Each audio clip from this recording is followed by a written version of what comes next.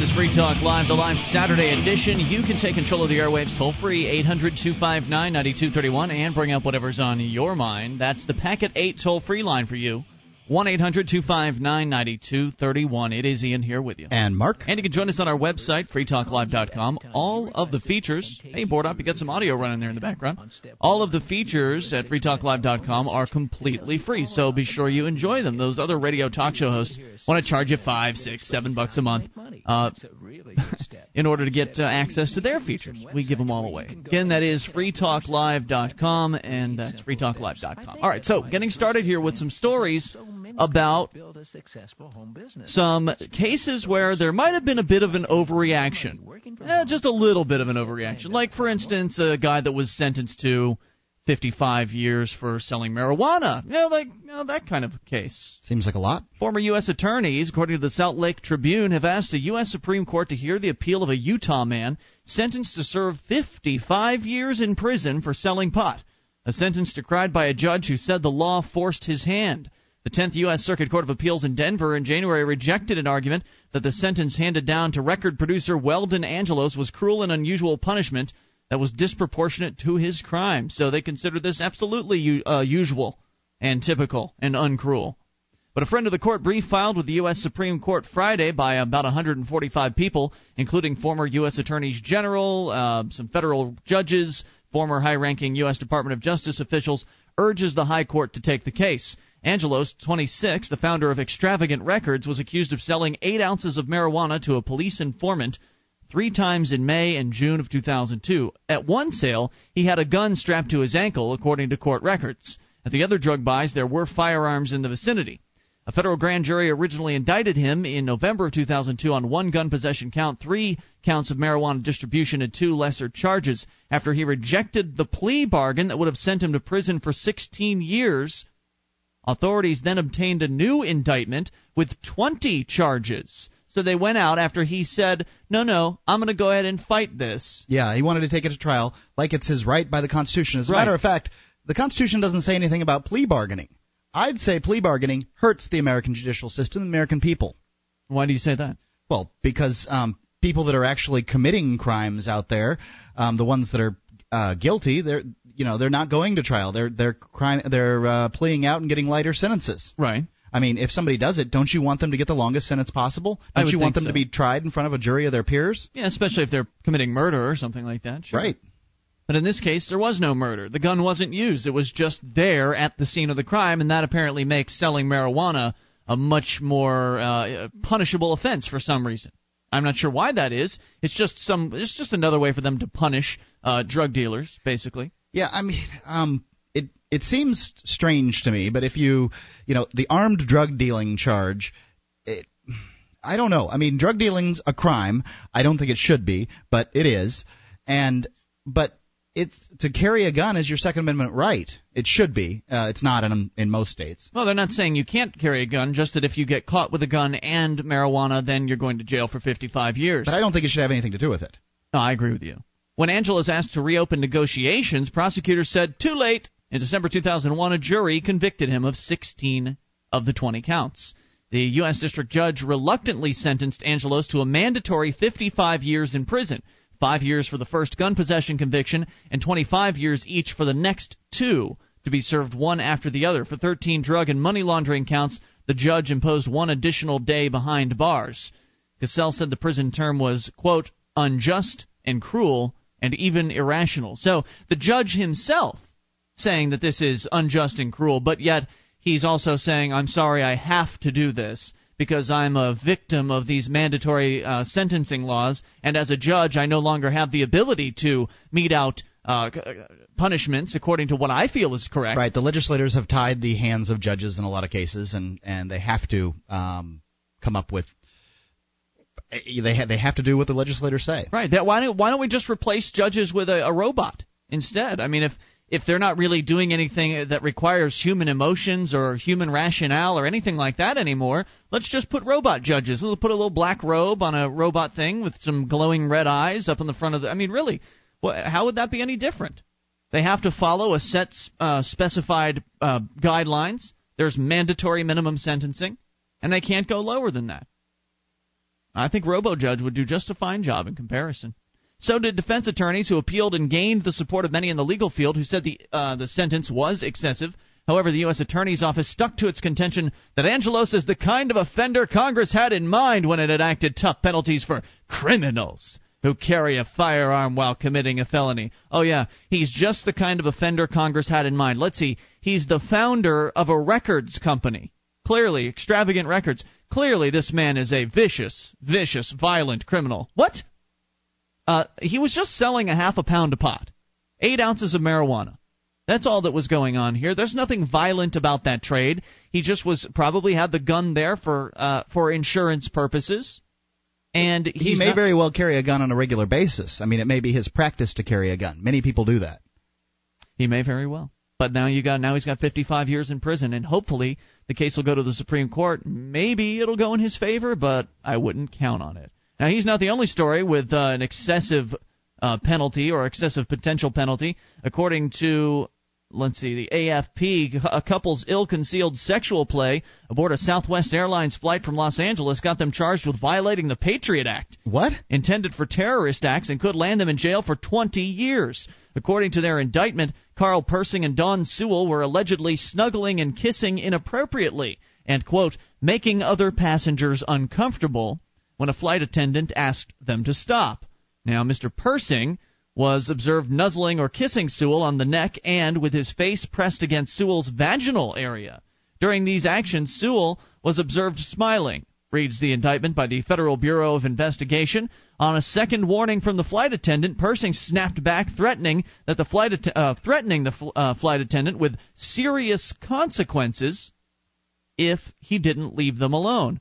That comment was enough to have the couple, both in their early 40s, arrested when the plane reached its destination in Raleigh and charged with obstructing a flight attendant and with criminal association.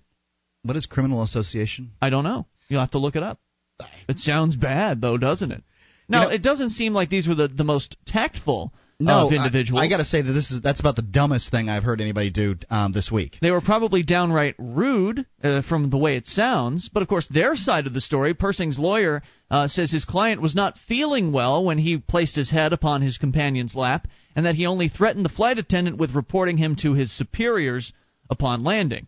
So, again, both two sides of this story here, but either way, as rude as they may have been, and let's presume they were very, very rude and not concerned with what the other passengers thought, didn't want to listen to the flight attendant's suggestions, in which case, do we really need to bring the Patriot Act into this? Well, is this a terrorist event? When you threaten things like serious consequences, you're basically making a physical threat against someone. I don't know about that. I don't think so. Serious consequences could mean I'm going to your superiors and telling on you. It's when you leave it open-ended like that, people think the worst, and that's human nature. It's common. If I say, I'm threatening you with serious consequences, Ian, if you disagree with me one more time. Depends. That could mean you're going to get up and walk out of the room. I mean, I don't know what that means. Yeah, I think you're no. I would have said, they made a what very mean, stupid mistake. I understand, but does it deserve 20 years in jail? I don't think it deserves 20 years. Does it deserve a terrorism charge? I mean, terroristic nuzzling? Well, it's not the nuzzling that they're going to jail for. Well, that's what started it all. It's an open-ended threat. Serious consequences. If you heard somebody say serious consequences and you were on an airplane, what would you do? What would you think that would mean? Now, if I were the flight attendant, I think I would say, oh, what do you mean by that, sir? And then he can say, well, I've got a bomb in my bag. Or I've got a gun. Or I'm going to go and tell on you. The flight attendant isn't a cop. It's not his job to figure out what the danger is. It's his job to report people that appear to be a danger to the plane. Now, I think that they should, in charging these people... He didn't threaten the plane. He threatened the flight attendant. How are you going to... What's going to happen here? What's going to happen? Serious consequences. Right. That's a stupid threat. Assuming he made it. They have been placed under legal surveillance until their trial on February 5th. If found guilty, they could be sent to jail for up to 20 years each. 1-800-259-9231. Do you think that's a bit of an overreaction? I mean, I can't imagine that anybody would disagree with us that the 55 years for selling marijuana is an overreaction. I can't imagine anyone would think that. But in the case of the plane, I'm sure there's some people with some differing opinions out there. 800-259-9231. You take control of the airwaves. Coming up, Condo Association Nazis. Free Talk Live. This is Free Talk Live, and it's the Saturday edition. We're here live. Ian here with you. And Mark. Toll-free number for you, 800-259-9231. That's 1-800-259-9231, and it is the Packet8.net toll-free line. And you can join us on our website at freetalklive.com. We've got archives. So if you missed a moment of the show over the past 6 days, because we do it 6 days a week, Monday through Saturday, if you've missed a little bit, you want to go and grab it up at the front page of the site at freetalklive.com. In fact, if you've missed a lot, you can go all the way back as far as a year. That's right. We give away an entire year's worth of shows free at freetalklive.com. And register now for the New Hampshire Liberty Forum. Come and hear a speech by John Stossel entitled Enemies of Liberty. The 3-day event is starting on February 23rd. Early bird discount ends on Thanksgiving, so register now at freestateproject.org/Liberty Forum. That's freestateproject.org/Liberty Forum as we go to, well, maybe your local neighborhood. What's happening, Mark? Well, it looks like condo associations could just go ahead and do whatever the heck they want these days. A couple smoking at home has been snuffed. Golden, Colorado. A Golden couple can't smoke in the townhouse that they own after a judge ruled last week that their condominium association can prohibit smoking in their 4-unit building. This is my home, and I worked for it, says Colleen Swabs Wednesday. I can't relax and have a cigarette in my own home. If I do, I get fined. Swab and her husband, Richard, who are both smokers, filed suit in March after the Heritage Hills No. 1 Condominium Owners Association amended its bylaws. Now get this. They bought the place, and then they amended their bylaws to ban smoking. Right. A judge recently ruled against them. The association was responding to complaints from Swab's next-door neighbor, Penny Boyd, about smoke odors seeping into her unit, despite caulking and filters. Insulation, painting, and ventilation adjustments, the smoke smell continued to bother Boyd, according to court documents. Wow, it sounds like they went through quite a few steps there. Yeah, it sounds like they were trying to help Mrs. Boyd out, but apparently not. We argued that the Homeowners Association was not being responsible in restricting smoking in their own unit, nowhere on the premises, not in the parking lot or on the patio, said Colleen Swab said. Owners of the other 3 units who approved the ban were recognizing the dangers of secondhand smoke and its obnoxious odor and were making their community safer for everybody, said their attorney, Brian Martin. Now, we've gone over this secondhand smoke issue and the whole EPA's lying about it. Basically, they had something that came out in the 80s. It was a report that came out in the 80s where they took essentially every case of lung cancer in the United States, attributed it to secondhand that wasn't directly attributable to cigarette smoking. Right, and they attributed it to secondhand cigarette smoking because those people all came in contact at one point or another with somebody who was smoking a cigarette. Likely, yes. So they just decided that that's the way it was. Now the EPA, no shortage of messed up reports that they've put out. Well, they're a government bureaucracy. Really awful stuff, and for some reason, this one stuck. Well, people believe this. Well, the reason is because they're the EPA, and people worship government agencies. They believe that if it's the government, then it must be true. And if it's the EPA, then they must be concerned about the environment and safety, and so therefore, why would they lie to people? Why would they be less than intellectually honest? Well, why would people just just swallow this hook, line, and sinker? Now let's look for a second at Camel Cigarettes, Lucky Strikes, Pall Malls. Yeah. All of these cigarettes are unfiltered. Okay. Completely unfiltered. That's unfiltered smoke going into the lung directly of the person smoking. They're going to live 65, 70 years old, and they're going to die earlier than they would have from smoking. Are you telling me that just smelling or breathing in a little bit of smoke that didn't go through a filter, somehow this magical cotton filter is going to make it all better, that little bit of smoke is somehow going to end your life 1 or 2 days early? I can't imagine it. Seems unbelievable to me. I can't imagine. Unless you had a really, really bad degenerative lung condition already. Well, now, wasn't it George Burns that lived to 100 years old smoking cigars for his entire life? Cigars are a little different. Cigars, probably Mr. Burns did not inhale his cigars. Yeah, but did he get mouth cancer? He did not, and many people right, there are a lot smoke and die from different stuff. Right, there are a lot of examples of first-hand smokers who smoke their entire lives and don't die. I'm not recommending you do that. I agree, it's probably detrimental to you. But if you've got first-hand smokers that aren't getting lung cancer, the idea that there are so many people dying from secondhand smoke seems to me to be absolutely ludicrous. And as has been pointed out, Penn and Teller's BS, great television show, they did a wonderful job addressing this issue, the secondhand smoke claims, because that's really all they are, is just claims that people die as a result of it. And either way, I mean, let's go back to the situation in this condo association. You've got a woman who lives in a different unit. There's a wall between them. There was caulking going on, filtering going on. I mean, with all of that, she was just bothered by the fact that she might have detected a hint of odor of smoke in the air, and she's apparently a completely intolerant woman. I would use a different word if we weren't on the radio.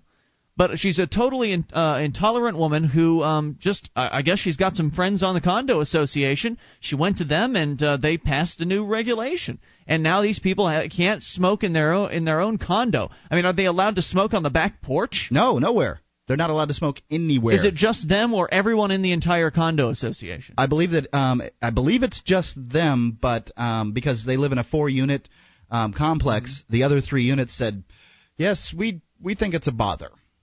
So that's it? There wasn't more? There's in a larger complex? This is an awfully small association. Well, this is the building. There may very well be different units, and so at this point, with this ruling, homeowners associations can do whatever they want now. They have been able to pretty much do whatever they want. Well, right? What's sticky about this is they moved in, they bought the place, right, and there wasn't a rule against smoking.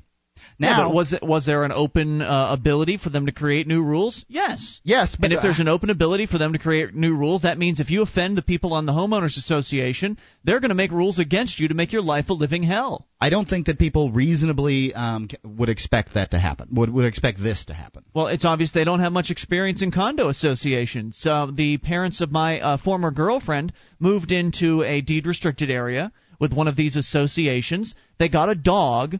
And apparently dogs above a certain poundage requirement are not allowed. Now, this dog was a puppy at the time that they bought it, but odds are good that over time it was going to exceed the pound restriction, that particular restriction. Sure. And they tried to get an exemption. They tried to go through the process, and these people are just so intolerant. These neighborhood Nazis that are in charge of these condo and neighborhood associations, they can't imagine bending their rules to allow some people to have an animal with them in their old age. I think in your circumstance, they probably had the rule in the beginning. They did, but I'm pointing out that even if they didn't have the rule, this has been known to happen. If you tick off the people on the condo association and they don't like your dog in particular, or they don't like the color of your house, they may just change the rules on you in order to make you so angry, either to make you comply and continue to jump through the hoops that they put up so you can keep staying in their wonderful neighborhood, or to make you angry enough to where you'll sell your house and leave, which is what they did. Well,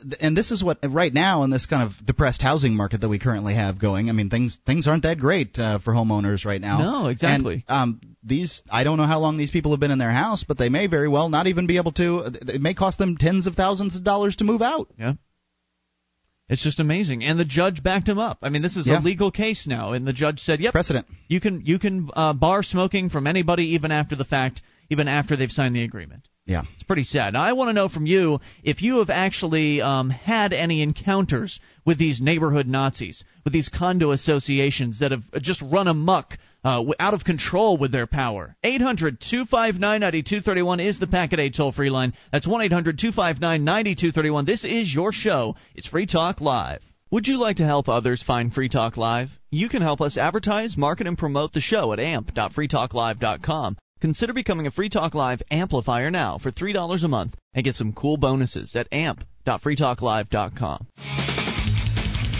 This is Free Talk Live. The toll-free number for you, 1-800-259-9231. That's the Packet 8 toll-free line, and you can bring up whatever's on your mind in the live Saturday edition. It's Ian here with you. And Mark. Once again, that number, 800-259-9231. What are some of the most absurd homeowners association, condo association rules that you have ever come across? That's what I'm curious about. Have you encountered a situation like the Swabs in Denver? I believe it's the Denver area. Is that right? Golden, Colorado. They have had a judge rule that the homeowners association can prevent the couple from smoking in their own home. And this means that they now have to, and you told me during the break, they now have to smoke 15 feet away from the entry to the entrance to their house. Right. They can go out to the sidewalk, they can hop in the car and drive around the block, or they can go across the street to a friend's house. Wow, it almost sounds like they're teenagers being, banished from their parents' purview, and they have to sort of sneak around so they can smoke their cigarettes at their leisure. Look, this is Colorado. I mean, this isn't South Florida. When it gets cold up there, it's going to be snowing out when they go to smoke their cigarettes. This is not. This is certainly a very unfair ruling, as you pointed out, Mark. It happened after the fact, after they had purchased this townhouse, which unfortunately for them is connected to another townhouse or two or three. Well, yeah, three. And it's making the other residents angry, the fact that they can detect the slightest hint of an odor of cigarette smoke coming from the next unit. So they went to the homeowners association, complained about it, and now they've got a judge backing up the ruling that says, sorry, you can no longer smoke in the home that you own. The judge says smell constitutes just the smell. It doesn't matter. It's irrelevant, according to them, that it might be dangerous. It's just the smell constitutes a nuisance under under condo declarations. She noted no nuisance shall be allowed, which is a source of annoyance to residences. Well, there you go. You know what? This is what you get. I find myself having a tough time. While I can empathize with these people, I find myself having a tough time feeling really terrible for them. Look, you joined a condominium association. You should have known in advance. You were presented with the rules. You should have known in advance that this is an organization that its sole purpose is to control the property of people that is within their purview, of people in the association, meaning that you don't actually own all aspects of your property. If the association says it, it goes, unless there's some sort of specific prohibition in the association rules that says anything, any new rules created from here point on cannot violate any of the old set of rules. I mean, there could have been maybe something written in there, but then again, I would see that as unlikely because the condo associations attract power mongers, people that would love to be in government, for instance, but they're starting small. At their condo association, attract people that want to create more rules. And so why on earth would they ever put a provision in there that locks out any new rules? They could use the excuse of saying, well, we need to have the ability to create new rules in case new nuisances come up, in case new issues come up that arise and we need to handle these things. So I can't imagine there would be a condo association with just a locked down set of rules that will never change. If you join a condo association and then you're shocked when they change the rules because they don't like you for whatever reason, that's what you get. I've got to say, though, a lot of people want to be in condos for reasons. Okay. They don't want to take care of their lawn. They want the bushes taken care of, and they want them to look good. They want to not have to worry about things like roofs and stuff like that. Some people, like for instance, if you live in New York City, how are you going to live anywhere that doesn't essentially have a condo association or some kind of Don't building? Live in New York City. Well, yeah, I mean, and your little rules might be great for you, but they don't work for everybody. They don't work for the 7 million people that live in New York. If you want to live in New York City, obviously you've got a compromise to make. If you want property rights, don't live in New York City. You should know better than that. I mean, the rules and regulations of the government in New York City are oppressive enough, let alone to have a condo association a set of rules on top of that. So if you're concerned about the right to do as you please on your property, then you really should get a single-family home located on its own piece of property somewhere and forget about living in a condo association. Well, I think that's good advice in a lot of ways. A lot of condos are like these villas, and so they're essentially houses that are attached to each other and share a roof. But they're not really they're not these big buildings. Not a high-rise. Yeah, a high-rise that makes some sense to me. I can kind of understand. But right, I figure in this townhouse we're talking about 2 on top, 2 on the bottom. Like a 4-unit townhouse. Could very well be. Right. I don't know. It makes sense, though. That way all the entrances could be on the same side.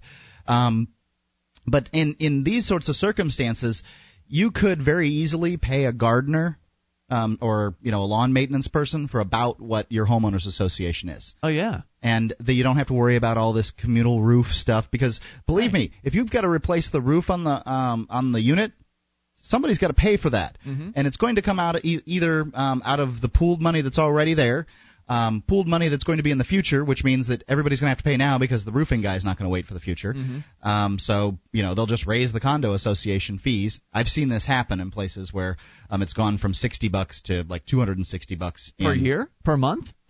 Oh my gosh! Yeah, the cheapest condo. That's crazy. The cheapest condo association fees I've ever seen are in the $60, $75 range. Which $200 a month? Oh my God, that's cheap in Sarasota, Florida, where we're from. That's cheap. But $60 a month. Are you telling me you can't hire somebody to take care of your grass at $60 a month? You sure as hell could for $100. You can for $60. Yeah, believe me, you can. If you're just talking about cutting the grass, sure. And bushes, certainly they'll toss that in at $75. And then you can hire somebody you like. Or hire some kids from down the street. Nah, that doesn't work that great. No, I've tried that very hard. But you could. It's possible there might be a kid with some responsibility that might be able to handle that job. Anyway, I'm just all for total property ownership and being able to set the rules on your own property. But if what you want is these little perks of the condo association, like the pool and the other things that you get, the weight room, then you pay the price. You pay the price in that you can be ruled by these neighborhood Nazis, for lack of a better term. I mean, look, I still want to hear from you at 800-259-9231, the Packet 8 toll-free line, 1-800-259-9231. If you've got examples of some of the most absurd condo association / neighborhood association rules that you've ever encountered. I remember there was one, the Meadows, I believe it is, where we come from, Mark, where it's one of those gated communities, and actually, no, it's not gated. It's just big and rich. And you go in there, you cannot drive a truck in that neighborhood after a certain time of night. Trucks are too noisy? Pickup trucks? Pickup trucks. You can't drive anything that resembles a truck. You cannot park, if you have a truck, you cannot park it outside of your house after a certain time of night. You have to have it in the garage. Right. Let's see. There's sometimes, in some cases, there are restrictions on the height of the bushes in your front yard, restrictions on... you cannot allow them to grow a certain height. Same with your grass, obviously. Well, that happened at my in my homeowners association. It's not a homeowners association because the area had outlived its homeowners association. Mm-hmm. It had a sunset period, so the county had picked it up as a zoning area. I see. And one of the rules was you couldn't have certain rules on trees, and somehow this bush that a friend of mine had, they decided was a tree. It was clearly a bush, and so he had to have it removed. Wow. Yeah. At his expense. Sure. Yep. And so he liked it. There's regulations of all sorts about what can be in your front yard in some cases. Have you ever been in one of those neighborhoods where everybody's house looks exactly the same? Where you feel like you've entered an episode of Pleasantville or something like that, and it's otherworldly almost how identical the properties are. The houses are the exact same model. They're the exact same color. They've got the exact same two bushes out front, styled in the exact same way. Who wants to live in places like these? Do you live in one of these places? One of these planned communities where the plan is no differentiation between any properties? Really? Why do you live there? 800-259-9231, the Packet 8 toll-free line. It would seem to me that you'd have a tough time finding your house in some instances. If it looked exactly the same as everybody else's. Well, certainly other people might have some trouble finding your house. Certainly color restrictions. They don't allow you to paint your house specific shades. You have to get all sorts of construction approved by the neighborhood association. Some of them aren't like that. Some, I'm sure, are less restrictive than others. I'm sure you're right about that. I'm talking about the worst of the worst. And I'm sure I barely even touched on it. So I want to hear from you, 800-259-9231. What's the worst restrictions you've ever encountered? This is Free Talk Live. It is your show, and you can take control of the airwaves. Bring up whatever's on your mind. Toll free, 800-259-9231. That's 1-800-259-9231, the Packet 8 toll-free line. It's Ian here with you.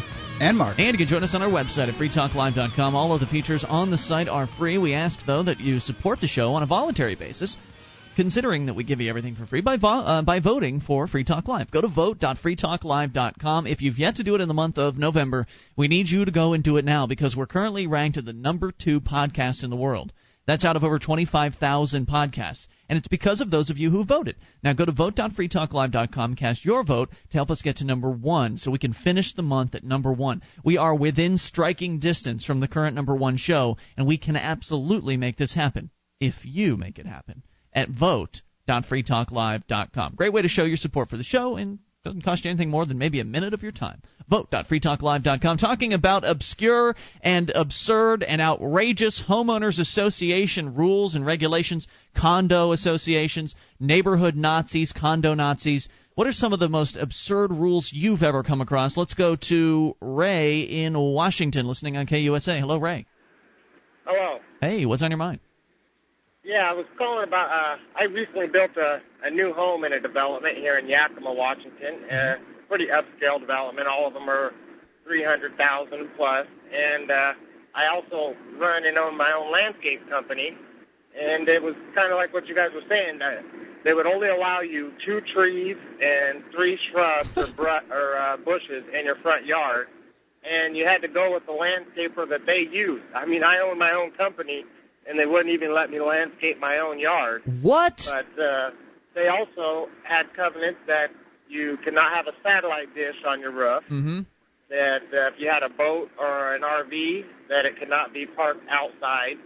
And, I mean, I don't know, I mean, it's a 15-house development. Nobody has a garage big enough to pull Heck a 30-foot no. That means you have to park it inside. somewhere else. That means you have to rent a space somewhere and park it there.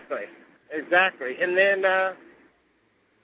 like I said, the houses are cookie cutter. I mean, they've got 3 different plans for you to choose from, and like I was telling the screener there, the only way you can tell your house from all the other neighbors is if you happen to get inside, get lucky and pick the right house, because all they are is mirrored houses. Every other one's well, there's numbers house on them, but that's about it, right? I mean, you can look at the number and make the determination based on that, but that's about it. Yeah. Exactly. It's amazing. Now, why did you choose to move into a place like this, Jim? I really didn't know of all the covenants until I'd already did the land deal. When I spoke with the contractor who had sold me it was the last lot in the development, and he had told me that the plan that the land that I had purchased, he had a home designed custom for that lot, so I was going to be able to build that house. It was different from all the other ones. And when I got in there, the development, the people there had voted against me. They went around and were signing petitions. And long story short, the guy that I bought the property from, he was the head of the homeowner society there in that development. So he made me the president. So I got to override the rules, and it was already towards the end, so I didn't have to tear my roof off.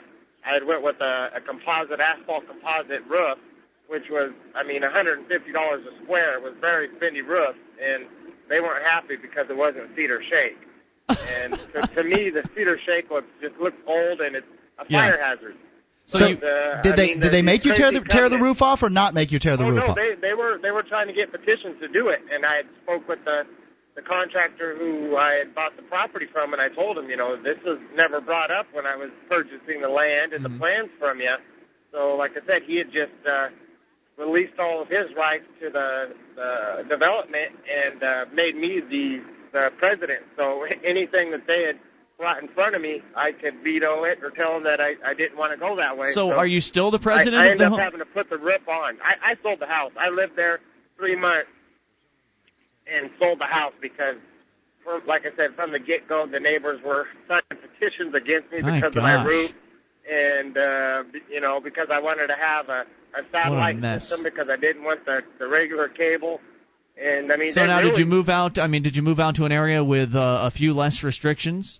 Oh yeah, I just about 3 acres further out, and a neighbor can't even see my front door now. So I don't have to worry about it. What did you have to do with your lawn maintenance equipment? That's what you do for a line of work. You said. What did you do with your equipment? I've got a shop in town. Okay. So I could. And that was another thing. They also had somebody to maintain the lawns. Like you said, there's somebody that they want you to, put so much money a month and have some 15, 16-year-old kids that that they were paying to do the work when I've got, 3 or 4 crews that do the exact same thing. Sure, and you could do it for nothing. Yeah, the nepotism. It's probably somebody's kid. Got on to me about doing my own work, and that's why I said, I'm done. I'm out of here. Gonna sell the house, and move out, move to somewhere where you actually have some property rights. Hey, Ray, thank you for sharing the story. We appreciate it. And have a great night. 800-259-9231. That's exactly what I was looking for.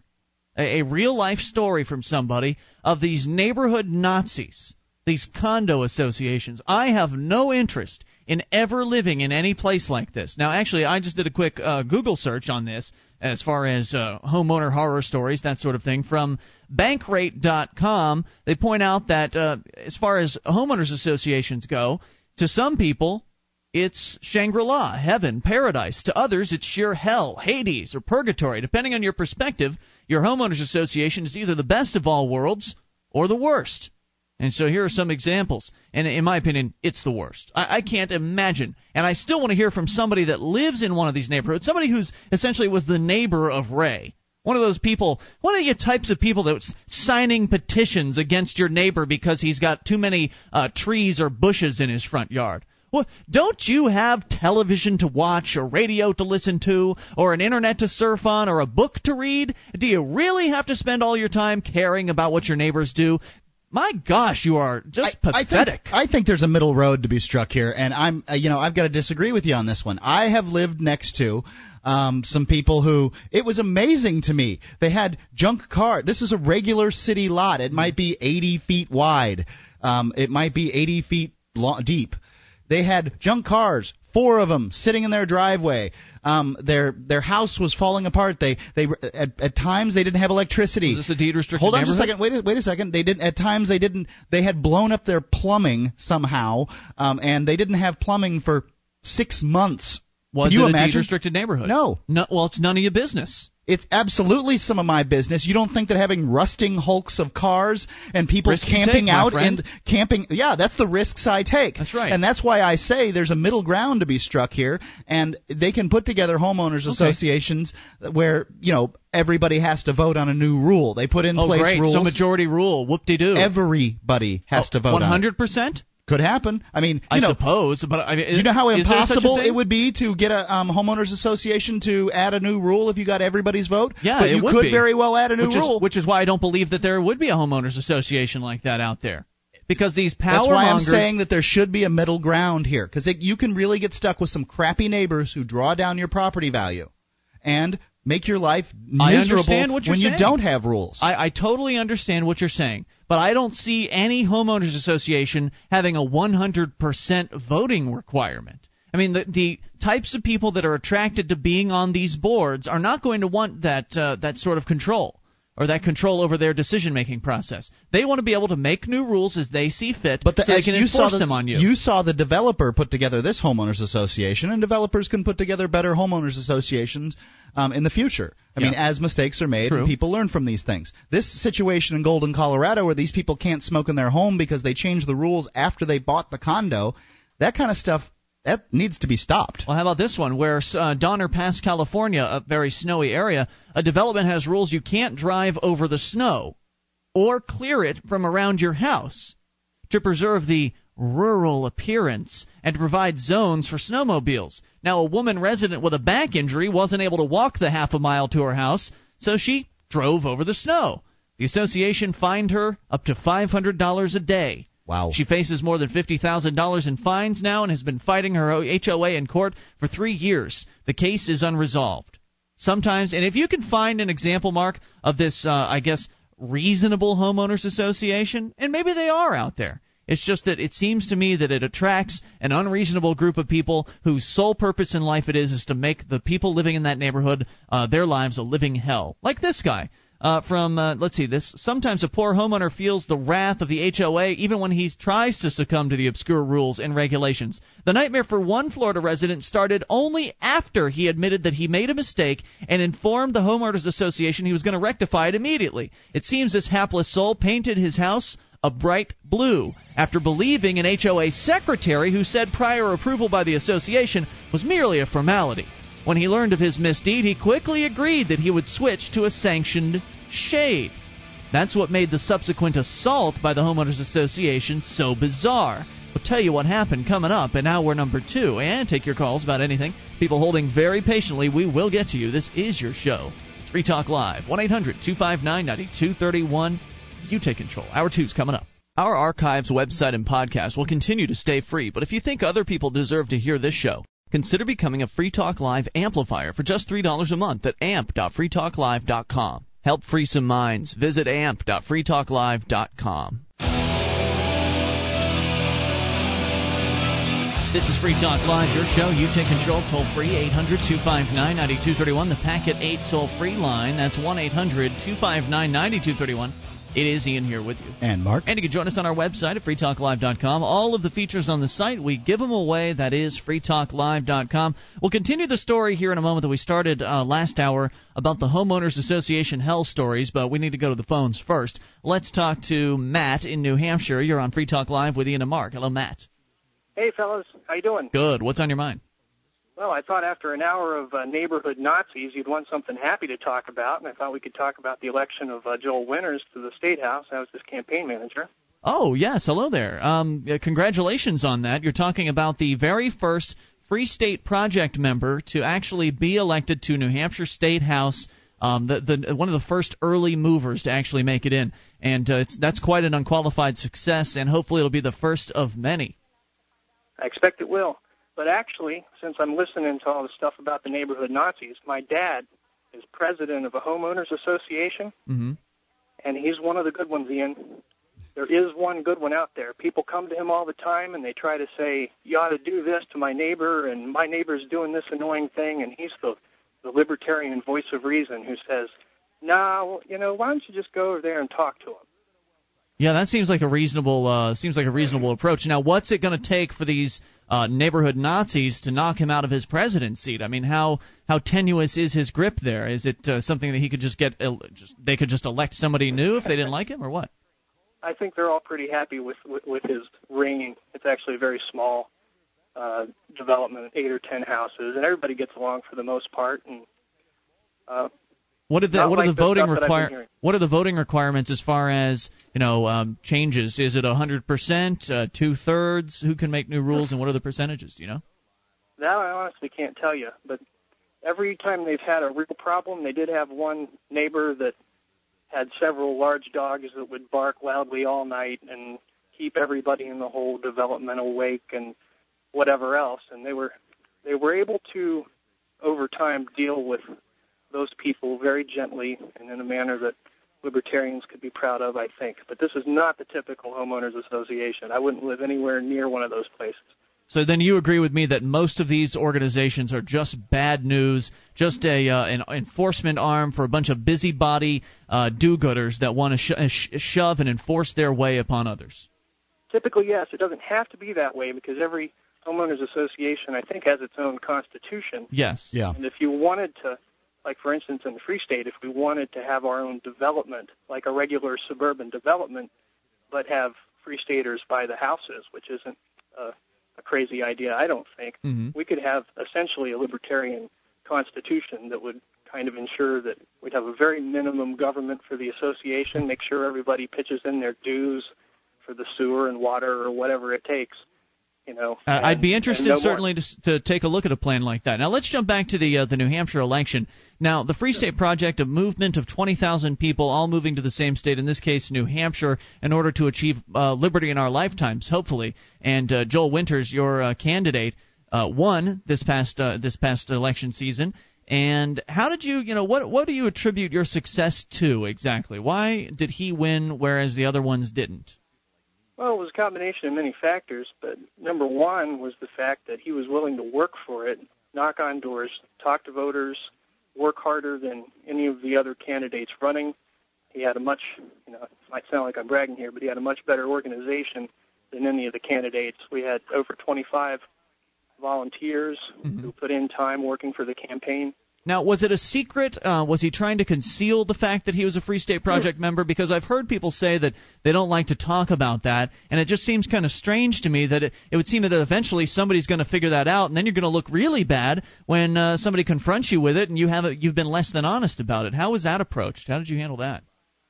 Well, we definitely didn't knock on doors and say, "Hi, I'm Joel Winters. I'm from the Free State Project, and I want to be your state rep." Mm-hmm. But that would be a ludicrous way to proceed. Joel told people what he intended to do in office. He spoke, the truth about how he felt on taxes and guns and other important issues of the day. He didn't give people his entire philosophy on government, and he didn't tell people that he was part of the Free State Project. But then again, I don't think anybody ever asked. How interesting. I think that's the way that libertarian candidates really need to put forth their platform, is issue by issue. Not really saying things about, pro-freedom, libertarian, things like that. You got to be careful of those terms because people are scared of them. Well, what I find interesting is he won as a Democrat, and obviously Democrats certainly had some advantages in this past election, but he went around presenting himself as a Democrat and talking out against taxes, and that actually flew here in New Hampshire. Well, it flew a lot better after the primary. We didn't talk about taxes until after we were on the ballot for the general election. Mm-hmm. We had to survive a primary first. And we talked primarily about Real ID. As you might know, Joel was the organizer of the Granite State ID Coalition, which led the fight against Real ID. And he knew many of the legislators and some of the key players in town from that experience. And they already thought, they accused him, "Oh, you're some kind of libertarian, aren't you?" And I don't know if the word free stater came out, but he definitely had to answer the libertarian question a lot. And how would he handle that? Well, he says that he agrees with libertarians on a lot of issues and that he's really more of an independent, that he cares most about civil liberties. Mm-hmm. And after what the Republicans did in the Senate on Real ID, he decided to run for rep as a Democrat. Very good. Well, Matt... That's simply how it is. He didn't claim to be a socialist. He didn't say he wanted, universal health care for all. Of course, if you're a Democrat in New Hampshire, you don't have to say these things anyway because nobody much wants that here. 20% right. Maybe. Most of the people up here, whether they be Democrats or Republicans, are still sort of a small government mindset in the first place, which is nice. It's a big difference here compared to every other state in the union. And even if they aren't that way, Ian, they have to say they are to get elected. Yeah.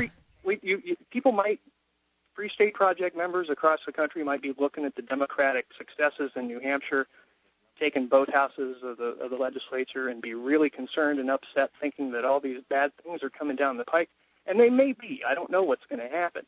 But most of these Democrats, to win, had to say, "Oh, we don't want a sales tax. We don't want an income tax. We're not going to take your guns away." And they had to distance themselves from the national Democratic platform to be able to get elected here. Well, I hope everything hold goes them to their promises. Excellent. Well, I hope everything goes well and continued success. Hopefully, you'll be able to maybe publish some tricks and tips for future campaign managers, so we can get more Free Staters elected, more libertarian, liberty-minded, oriented candidates in office, and continue on the path towards liberty in our lifetimes. What would really help is if people would sign the first 1,000 pledge and move to New Hampshire, so that next time every campaign can have as many volunteers as we have. Excellent. In fact, I was just about to mention that. Thank you for the call, Matt. We appreciate hearing from you. 1-800-259-9231 is the Packet 8 toll-free line. Now, he mentioned the first 1,000 pledge, and Free Talk Live is brought to you by the Free State Project's first 1,000 pledge, which is essentially the Free State Project is a movement of 20,000 people to New Hampshire, as I mentioned. But we've only got 7,000 or so signatures at this point, over 7,000 signatures on the Free State Project Statement of Intent. So it's going to take a little while to get up to 20,000, probably a few more years at least. That's why the first 1,000 pledge was created for people like us, Mark, who've jumped the gun. We've moved early. People like Matt and Joel, who've moved early. Joel's been here for over 2 years, which is how he could run for office, for that particular office. And we want more people to get here sooner rather than later because the process has already begun. We've already begun holding the line for liberty, and now that we've got Joel in and some other libertarian-oriented candidates in office, we're going to start making some pro-freedom proposals and try to move in a more liberty-oriented direction. And this can happen faster with people signing this first 1,000 pledge, essentially saying, I am going to be one of the first 1,000 people to move as part of the Free State Project within the next 2 years or 3 years. Right. We have to get about 425 people to sign the first 1,000 pledge in the next 6 weeks. Yeah, time is running out. Right. It has to be done, and if you want liberty in your lifetime, this is the way to get it. And it'll be really sad if 6 weeks goes by and we can't find those 400-something people that we need to sign that pledge. I mean, we can't find 1,000 people in America that want to get liberty in their lifetimes, that want to go back to true freedom. What would be sad is that there's 425 people out there in America, come on, listening to this show, that want lower taxes, that want the government out of their life, that want to be able to keep guns in their homes for protection, that wouldn't sign it. It really would be. Hey, coming up, Alexander, Jim, your calls if you're patient, and yours as well if you make them now. Ladies first at 800-259-9231. Also, still to come, the Homeowners Association hell story. Be complete.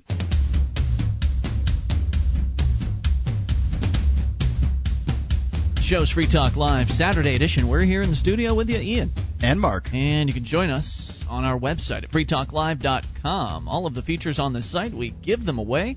And that includes the Shrine of Female Listeners, the dozens and dozens of ladies that have sent us their validated photo to prove they listen to the show. You can see what I mean by going to shrine.freetalklive.com.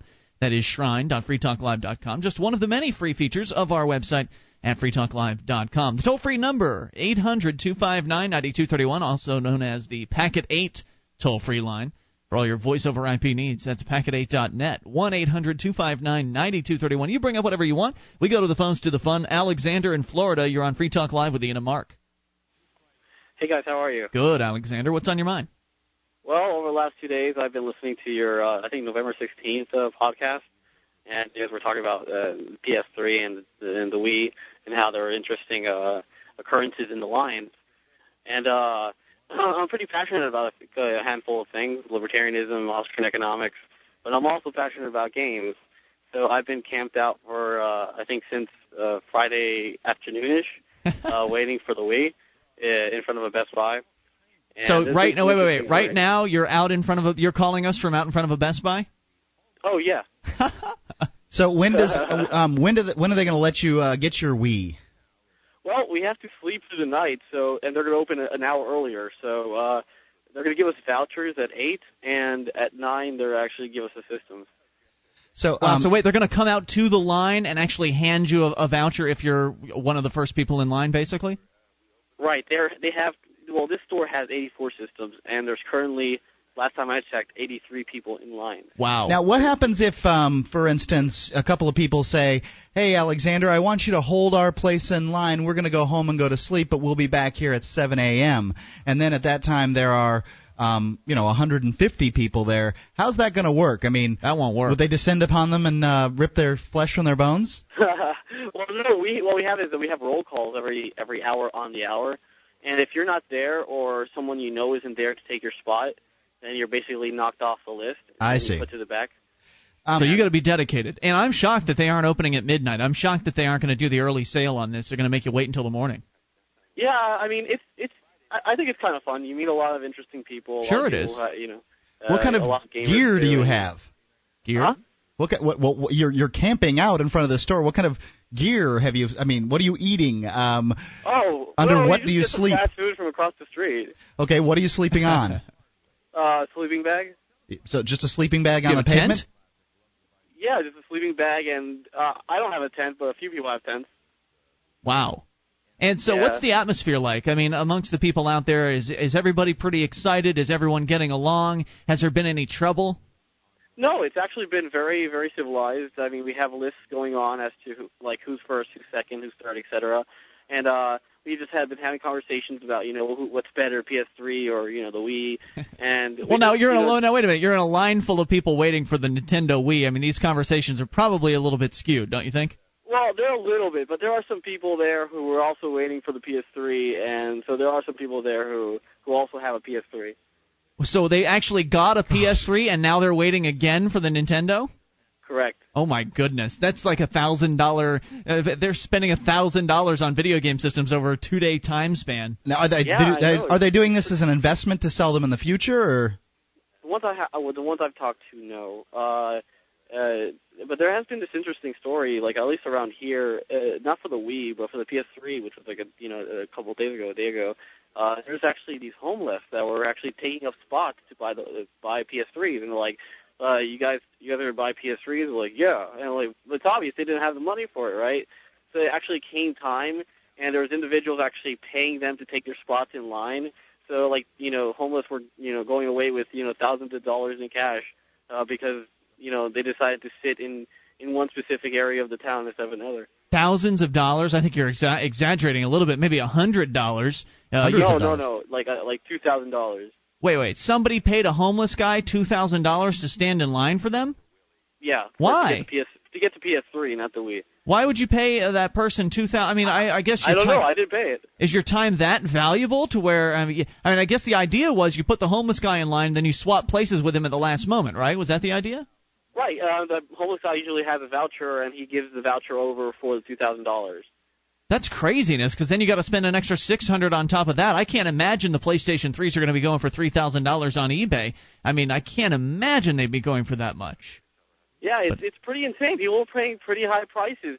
But that's because the PS3 is in shortage, and the Wii isn't in shortage, so I don't expect too many people to get a profit out of selling Wii's. It's going to be a good news. I mean, that's going to be a good news for Nintendo because their costs are lower. They aren't, it's not the cutting edge hardware that's in the PS3. They're looking to sell these to people on a budget, to moms that are looking to buy something for their sons or daughters this particular Christmas season. And it seems to me like their strategy is working, at least so far from what we've heard. Now, is the store making you buy anything else in addition to the Wii? Are you do you have to buy a bundle pack, or are you just going to be able to get the system?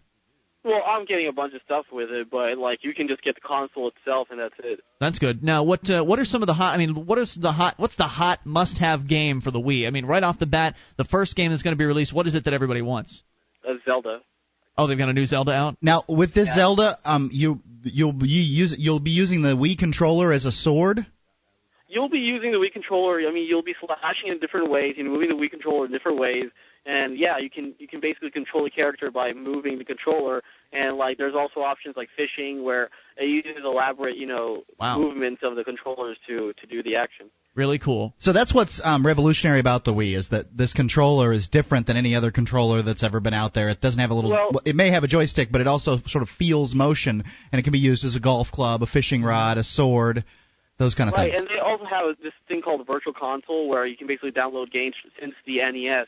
And I think personally Nintendo has sort of outdone itself in this race. Everyone else has been concentrating graphics, and you can't get too much better than what they're doing now. Yeah, that's really versatile. I mean, that's a very flexible option to where you can log into what's essentially an online service, say, I feel like playing some Duck Hunt today, or, original Castlevania, something from back in the 1980s. You download it in probably a split second because those old games aren't very big. And, I mean, do you know what they're going to be charging for these games, though, for these classics? I mean, it's going to be, for NES games, it's going to be cheap, $2, and then, for N64 games, it's going to be, $10. Really? Are you just making that up, or are those actual prices you've heard? No, I'm not making it up because it's on a point system, and 2,000 points costs you around $20. So you need 1,000 points for a 64, so that's around $10.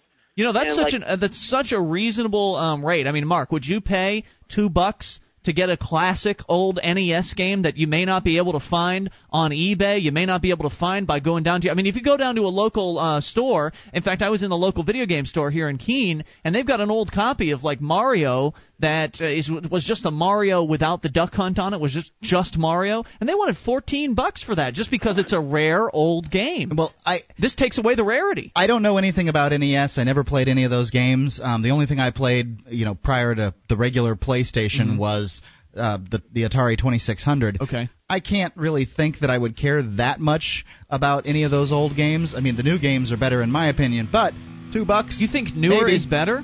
Yes, newer's better. Oh, that's silly. That's because I'm not a game dork. Thank you for the call. We appreciate hearing from you, and good luck in that line tonight, and enjoy your hard-earned game system. Appreciate it. 800-259-9231. Look, you don't have to be a game dork to appreciate the fact that some classic games are a lot of fun. They don't have to have pretty graphics to be a good time. More's on the way. You take control of the airwaves. It is your show. It's Free Talk Live. With your help, we can spread the message of liberty around the world. Consider becoming a Free Talk Live amplifier for just $3 a month now at amp.freetalklive.com. If you can't afford it, keep enjoying us for free. If you can spare the $3, visit amp.freetalklive.com. This is Free Talk Live, Saturday edition. We're in the studio live, Ian here with you. And Mark. You can take control of the airwaves toll-free and bring up whatever you want. 800-259-9231 is the Packet A toll-free line. 1-800-259-9231. You can join us on our website at freetalklive.com. The bulletin board system awaits you, over 140,000 posts for you to surf around through.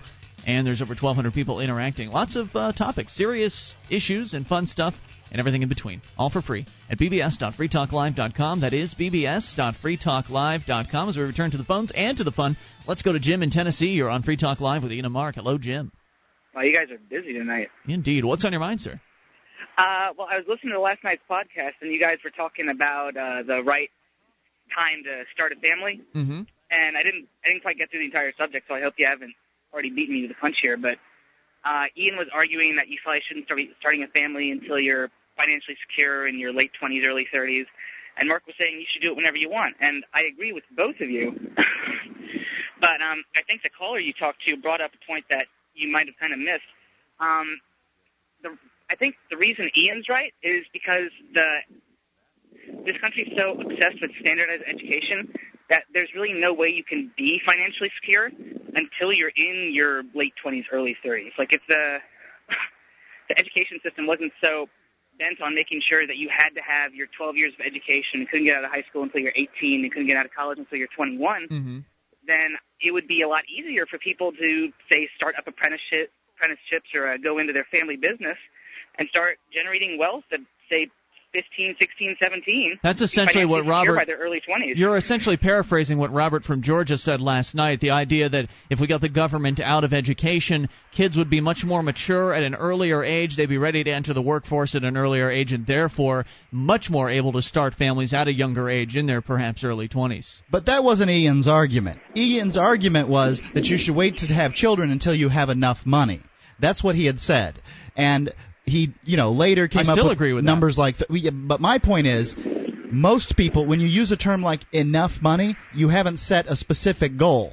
I need to have $20,000 in the bank before I have a child is a nice specific goal. Right. Enough money is something you can't achieve. I'm all for setting specific goals. I'm all for setting specific goals, Mark. I was making it clear that you should have enough money. That means that you need to determine what's enough for you and set a goal for yourself. I'm not going to sit here and say you should have this exact amount of money because I don't know what your life is like. I don't know what your spending habits are. You didn't use the term specific goal when we were first talking about it. We both came to the point of you're specific splitting goal. hairs. I'm just making it clear. Enough is you'll never have enough. Jim? Yeah, well, that's true enough.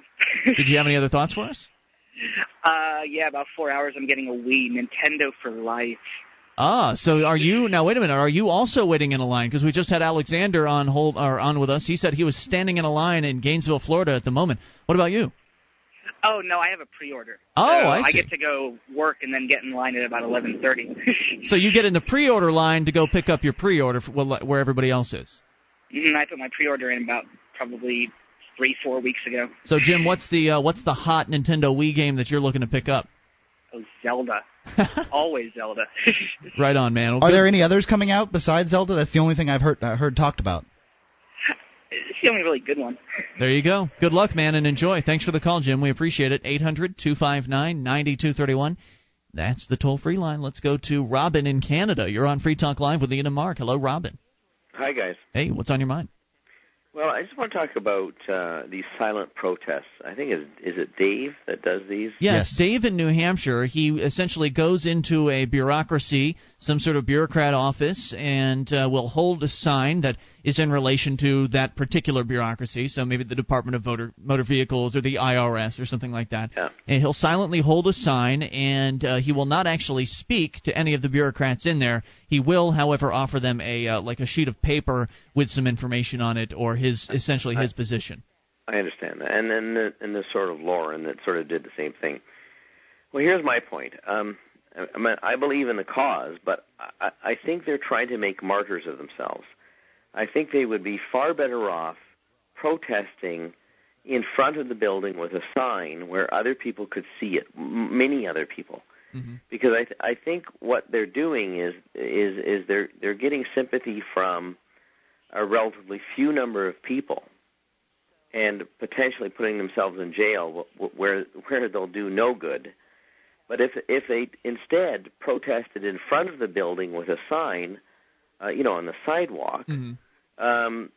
It would be much better served for the cause of liberty. Well, everybody's got their approach and what they think is going to work. And I might actually agree that may be more effective as far as spreading the message to everybody else. But I don't know if that's what Dave is intending to do. I think he's specifically intending to get the bureaucrats to maybe ask themselves some important questions, and that is it right to work for an agency that takes money from people by force, for instance? Well, he could do the same thing by having the same sign outside when they come in to work. He could. But the point is that him putting, I really think he's trying to make a martyr of himself, because by going in and purposely putting himself in jeopardy against the law, which is a dumb law, admittedly. Well, he didn't know that there was a law against distributing handbills on public property.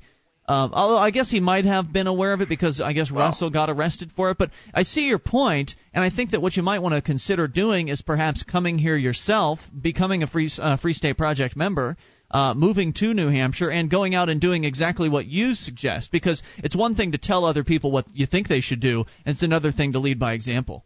Now, I would agree with you in the case of Lauren Canario that she probably wanted to be there and be arrested, and that's what she wanted. She was arrested for sitting on a front porch reading a book. Right. That's what she was arrested for. But, at that point, the properties had been sold, and they were talking coming about New London, Connecticut. Right. She was the only person... Hold on. She was the only person who cared anymore. Whereas with Dave, he follows their instructions and he leaves when I don't really think he's trying to get arrested. I think he's trying to do a different sort of protest. Well, I would just caution that I think there's a Joan of Arc syndrome where you want to martyr yourself, and then there's a way where it's more politically astute to get the message out. And when I say politically astute, I mean you're doing a better job sending that message to the masses, as opposed to putting yourself up and sacrificing yourself for the cause of liberty. Because when you think about it, I mean, Lauren is doing very little now, sitting in a jail. That's true. Up to a year. Now, wait, that might be true, and it's tragic that she's sitting in jail. However, there's also some consequences here, some results that you may not be able to necessarily see as dramatically. You can see Lauren get arrested and us talking about it on the air, but you also don't know, for instance, Robin, how many people have been affected by this. How many people have said to themselves, oh my gosh, I've got to get to the Free State Project, I've got to get to New Hampshire as soon as I possibly can, because this is happening now. People are being arrested. In fact, it's certainly possible that the arrests of people like Lauren Canario, Russell Canning, and Dave have led actually Dave hasn't been arrested, but the arrest of those first two people and the hassles that Dave has gone through has actually encouraged more people to come here, as instead of maybe just them standing out in front of the building spreading the message to New Hampshire people. They're actually getting their message out internationally as a result of Free Talk Live and other people talking about it from outside of the state. And that's what I call the Joan of Arc syndrome, is that I think you've got to make a decision as to how you can be most effective in your protest. And undoubtedly, sitting in a jail is confining, and it becomes a martyrdom type of personality that wants to do that, as opposed to being more active. I understand what you're saying, and you're making some valid points. I think it might be just a disagreement on the way things are done. Did you ever see the Gandhi movie where Gandhi was in jail, I think 3 or 4 different times? Now there's a guy who clearly had an effect on freeing his country. Secondly, did you ever see the portion of the Gandhi movie where he just had line upon line of Indian men walking up to this salt mine and just getting bashed in, their heads bashed in by these officials? They just smack them and knock them down, and then people would drag them off. I mean, that's kind of martyrish, but it was the final thing that drove the British out. I know, but if everybody did that, if everybody had the martyrdom syndrome, it would be self-defeating. We need people who are... Robin, thank you for the call. We appreciate the suggestion. More coming back. This is Free Talk Live, and it's your show. You can take control, toll-free, 800-259-9231, the packet8.net toll-free line, 1-800-259-9231, and anything goes. It's Ian here with you. And Mark. Join us on our website, freetalklive.com. All of the features and functions are completely free, though we do ask that you buy some stuff in order to help support the show on a voluntary basis. Head over to store.freetalklive.com to buy Free Talk Live branded merchandise like hats, T-shirts. We've even got a bowling shirt there, DVD classic archive collections, all there at store.freetalklive.com. And don't forget to buy everything else that you could possibly ever need in life at Amazon.freetalklive.com, whether it be the new grocery section, the classic, the books that you're always, of course, Amazon became known for, DVDs, electronics, furniture, sporting goods. I mean, you name it. If it's a department store category, if it's sold at a department store, they probably have it. Health and beauty stuff. I mean, it's all there at Amazon.freetalklive.com. Now, when you enter through that link, still the same great deals. Still the same great free Super Saver shipping. Still the same Amazon. It's just that when you enter through Amazon.freetalklive.com, a percentage of your purchases go to help Free Talk Live. Simple. So you get the stuff you want delivered to your door, and you help Free Talk Live all out at the same time. That's Amazon.freetalklive.com. We just got off the phone with Robin in Canada, and unfortunately we ran short on time and sort of had to cut the call a little short there. But he got his point out pretty effectively, and I think more than once. He made it clear that he thought that some of the members of the Free State Project, some of the people that have moved to New Hampshire early as part of the Free State Project, part of this movement of people from around the world and around the country, all coalescing into the same place in order to achieve liberty in our lifetime, he was critiquing their methods, saying that they're martyrs because they got arrested for protesting in the way that they thought was appropriate. And I understand and appreciate the points that he's making. Indeed, if those individuals were looking to reach out to the general public, then their actions weren't very effective in that way. However, those people that he was talking about were interested in doing what they thought was the right thing to do. In Lauren's case, the first time she was arrested a year ago was when down in New London, Connecticut, when she was standing in a stairwell waiting to get into a city council meeting. Well, they told everybody to get out of the stairwell because they had artificially restricted the amount of people that could come into that meeting. Again, this was all about the eminent domain seizures that happened down in New London, which, of course, famous court case at this point that destroyed property rights. And she was there to help defend the property rights of those people. Well, she just decided she didn't want to leave that stairwell. Now, did that mean that she was trying to reach out to people and show them what was wrong with the system? Not directly. But as a result of us reporting on it and other people reporting on that story, more people than ever have become aware of Lauren Canario and what she's fighting for. Right. Many people have called the show and mentioned that they considered Lauren a hero. Exactly. And I consider her a hero. And now she's been arrested again, standing up for the freedoms of what freedoms remain of those people that live down in New London, Connecticut. I think that it's a lost cause. I don't agree that she should be going down there anymore personally, but that doesn't mean I'm not going to talk about it. And so she got arrested for sitting on a front porch reading a book on the front porch of one of those properties that the city had seized from the homeowners. They arrested her, threw her in jail for that. She's been in jail for over 50 days now. And could be there as long as a year till she gets a trial. There wasn't anybody there to see the arrest except for her husband, who happened to have a video camera, and he filmed it. But there wasn't anybody else around, so this wasn't a publicity stunt for her. You know, she wasn't intending on reaching out to the people directly. We're doing that. We're the ones that are communicating that message. We're the ones that are telling her story so other people, not just people that are passing by that street corner on that particular day. Because that's what Robin was advocating. He said that Dave, who likes to go in and hold signs in bureaucrats' offices, would be more effective by holding signs outside. Well, that may be true as far as the amount of people in that vicinity that would see him, but his effectiveness is amplified by the fact that Free Talk Live talks about the things that he does. So I think that Robin's suggestions are fine and good for people that are looking for public attention by the people in a given area. I don't think that was what these people were looking for. I think that a lot of people do those sorts of protests, and Lauren and Dave's cases are different specifically from each other. And well, Dave does those protests. He comes out to the IRS protest. Here in Keene, we have an IRS protest on the side of the road, just like Robin was suggesting, with anywhere from 5 to 10 people on any given week, holding signs, anti-tax signs and that sort of thing, waving at cars driving by. We get plenty of honks from people, and they're very successful protests. So that's going on too. I don't think you can just say, well, you should only do this. No, I think that you should do what you think is right. And put your money where your mouth is, Robin. Come to New Hampshire and go and hold some signs. He may very well be intending to do that. We didn't have a chance to ask him. He may well be, and he does live in Canada, so that involves immigration, and who knows what that process is like. But nonetheless, the point remains. It's easy to sit back and armchair quarterback. It's easy to sit back and say, well, you did this wrong and you should do this instead, and I think that this is wrong, but here's the right way to do things. Well, great, thanks for the suggestions. Now come here and set the example. Heck, that's what we do every night. What? Just sit back and armchair quarterback everybody's lives. That's not true. We get out and we do things as well. Or at least I do. All right, 800-259-9231, that's the number. Oh, I said we were going to finish the story about the Homeowners Association, which has been blitzed by calls so far this hour. So, jumping back, just to recap, we're talking about homeowners associations, condo associations, or neighborhood Nazis, as I like to call them.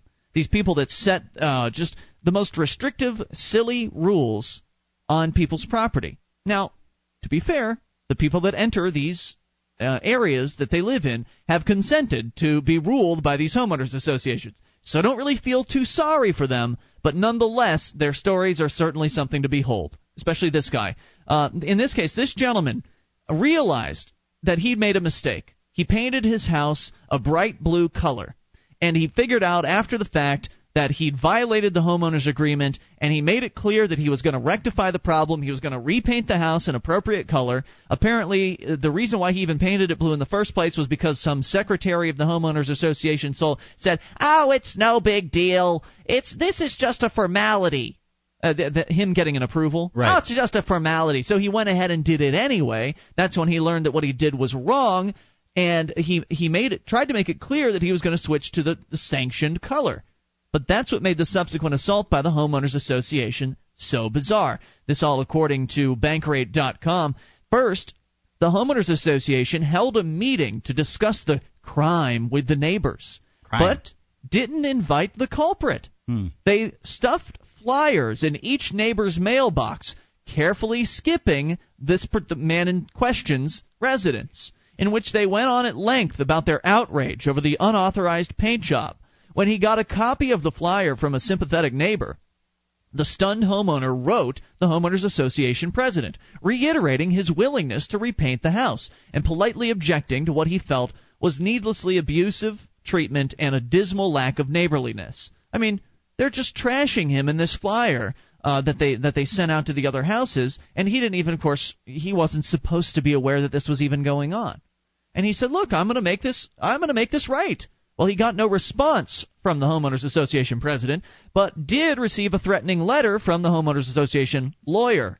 The last straw came at the end of the month when the Homeowners Association's monthly newsletter came out while the repaint work was already in progress. The top story on the front page of the newsletter was a copy of the lawyer's nasty, threatening letter to the harried homeowner, along with a note warning that all such miscreants would face a similar fate. Well, they're making an example of him. Yeah, they're airing all of their dirty laundry about this guy in front of the entire neighborhood association, just to punish him, just to harass him, just to be mean. And speaking of being mean, here's a few other ones for you. A Maryland man asked for a 6-foot fence as protection from a neighbor who'd attacked him with a log. The board denied the request, so the homeowner sued and lost. It cost him $23,000 in legal fees and interest. Chastened. Well, I think he should. He sued them, and those $23,000 is money that he threw down. It's not like they came after him. Well, that story's not over. Chastened, he built a shorter fence, but in places it was several inches taller than the 4 feet allowed. Board members came out with a tape measurer, fined him, slapped a lien on his home, and seized his paycheck.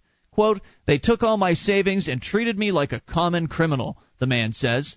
A couple from Lawrenceville, Georgia, found they had a $3,500 lien on their house when they tried to sell it. The Homeowners Association had been fining them every day that they left pink flamingos on their lawn, but didn't bother to tell them. You should know. The ignorance of the law is no excuse. You should have known that those pink flamingos were a violation. We don't have an obligation to tell you this. That's wrong. The association got the money, but the couple have filed suit to get it back. A woman from Sonoma, California, who was involved in a divorce, fell behind with her monthly dues. The board said she owed $1,000. She said it was less than $800. They went to court when the board threatened foreclosure. Turns out the woman was right. The volunteer board's amateur accountants goofed, but the judge ruled she should have made back payments during the dispute anyway. And the therapist was handed a $20,000 legal bill. Wow. 800-259-9231. Whether you have a homeowners association hell story or whatever else is on your mind, you can take control of the airwaves. This is your show, and hour number 3 is on the way. Another possible Borat lawsuit is brewing. Free Talk Live. One of the bonuses you'll get as a Free Talk Live amplifier is access to our classic archives. For just $3 a month, you can become an amplifier, and you'll help us get on more radio stations and MP3 players. Get the details at amp.freetalklive.com. That's amp.freetalklive.com. This is Free Talk Live, the live Saturday edition. As we kick off hour number 3, it's Ian here with you. And Mark. You can take control of the airwaves. Toll-free number, 800-259-9231.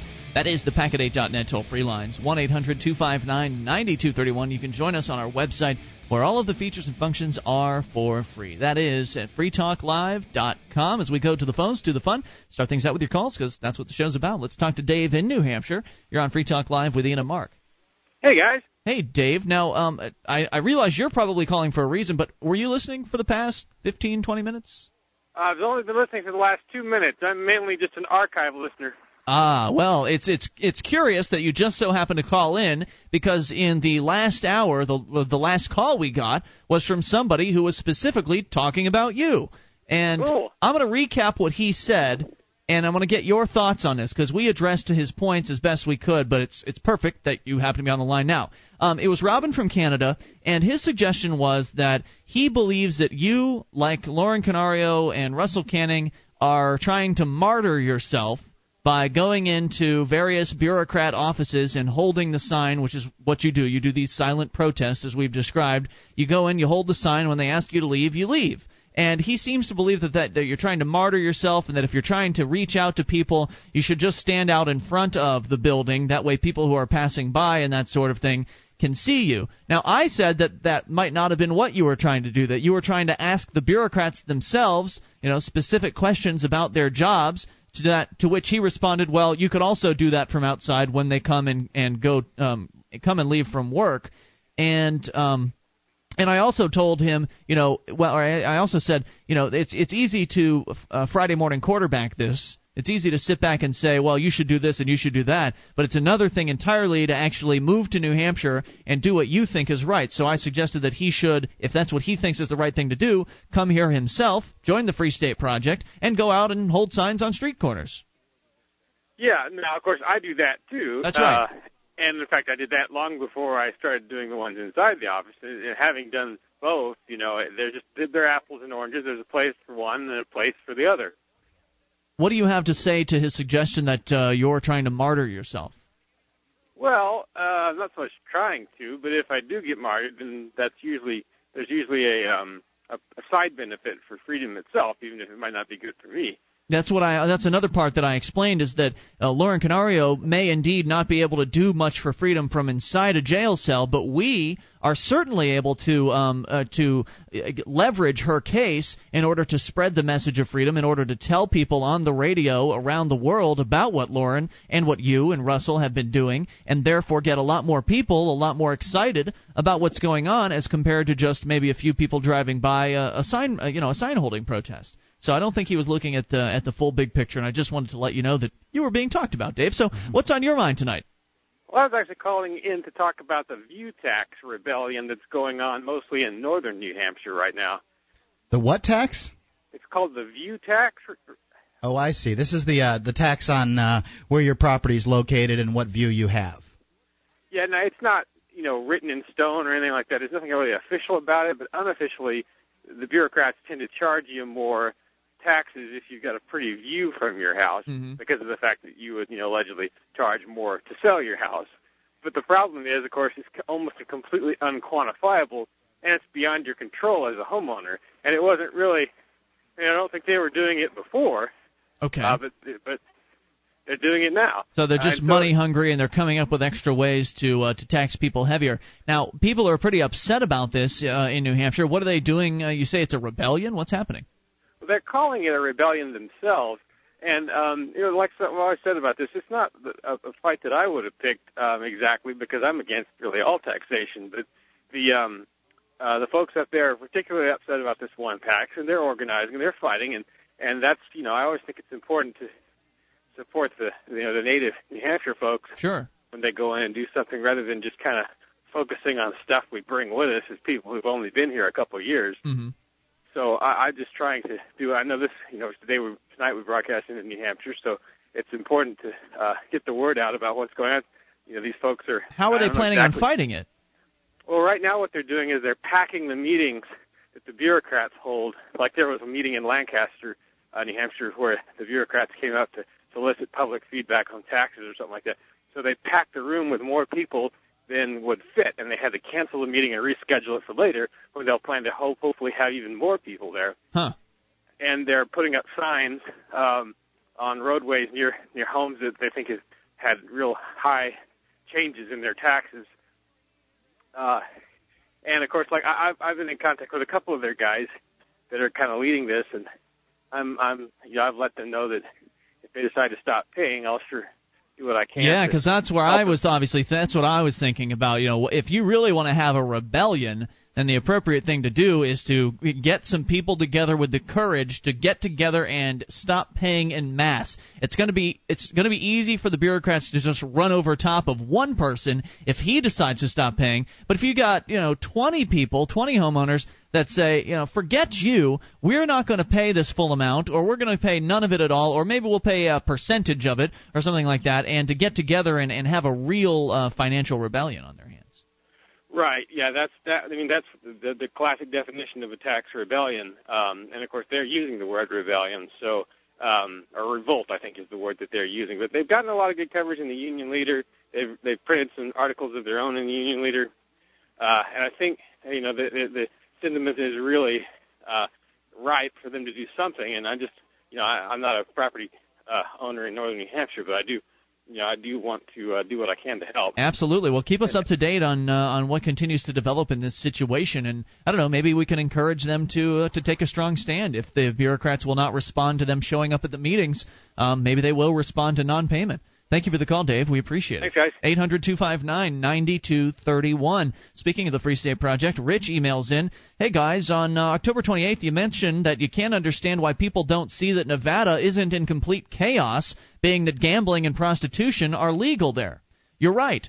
These things are legal in Nevada, and the state isn't in total chaos. Yet people continue to feel that these acts should be illegal. Now, if the Free State Project is successful and we have a free state in New Hampshire, how will that make a difference for the rest of the country?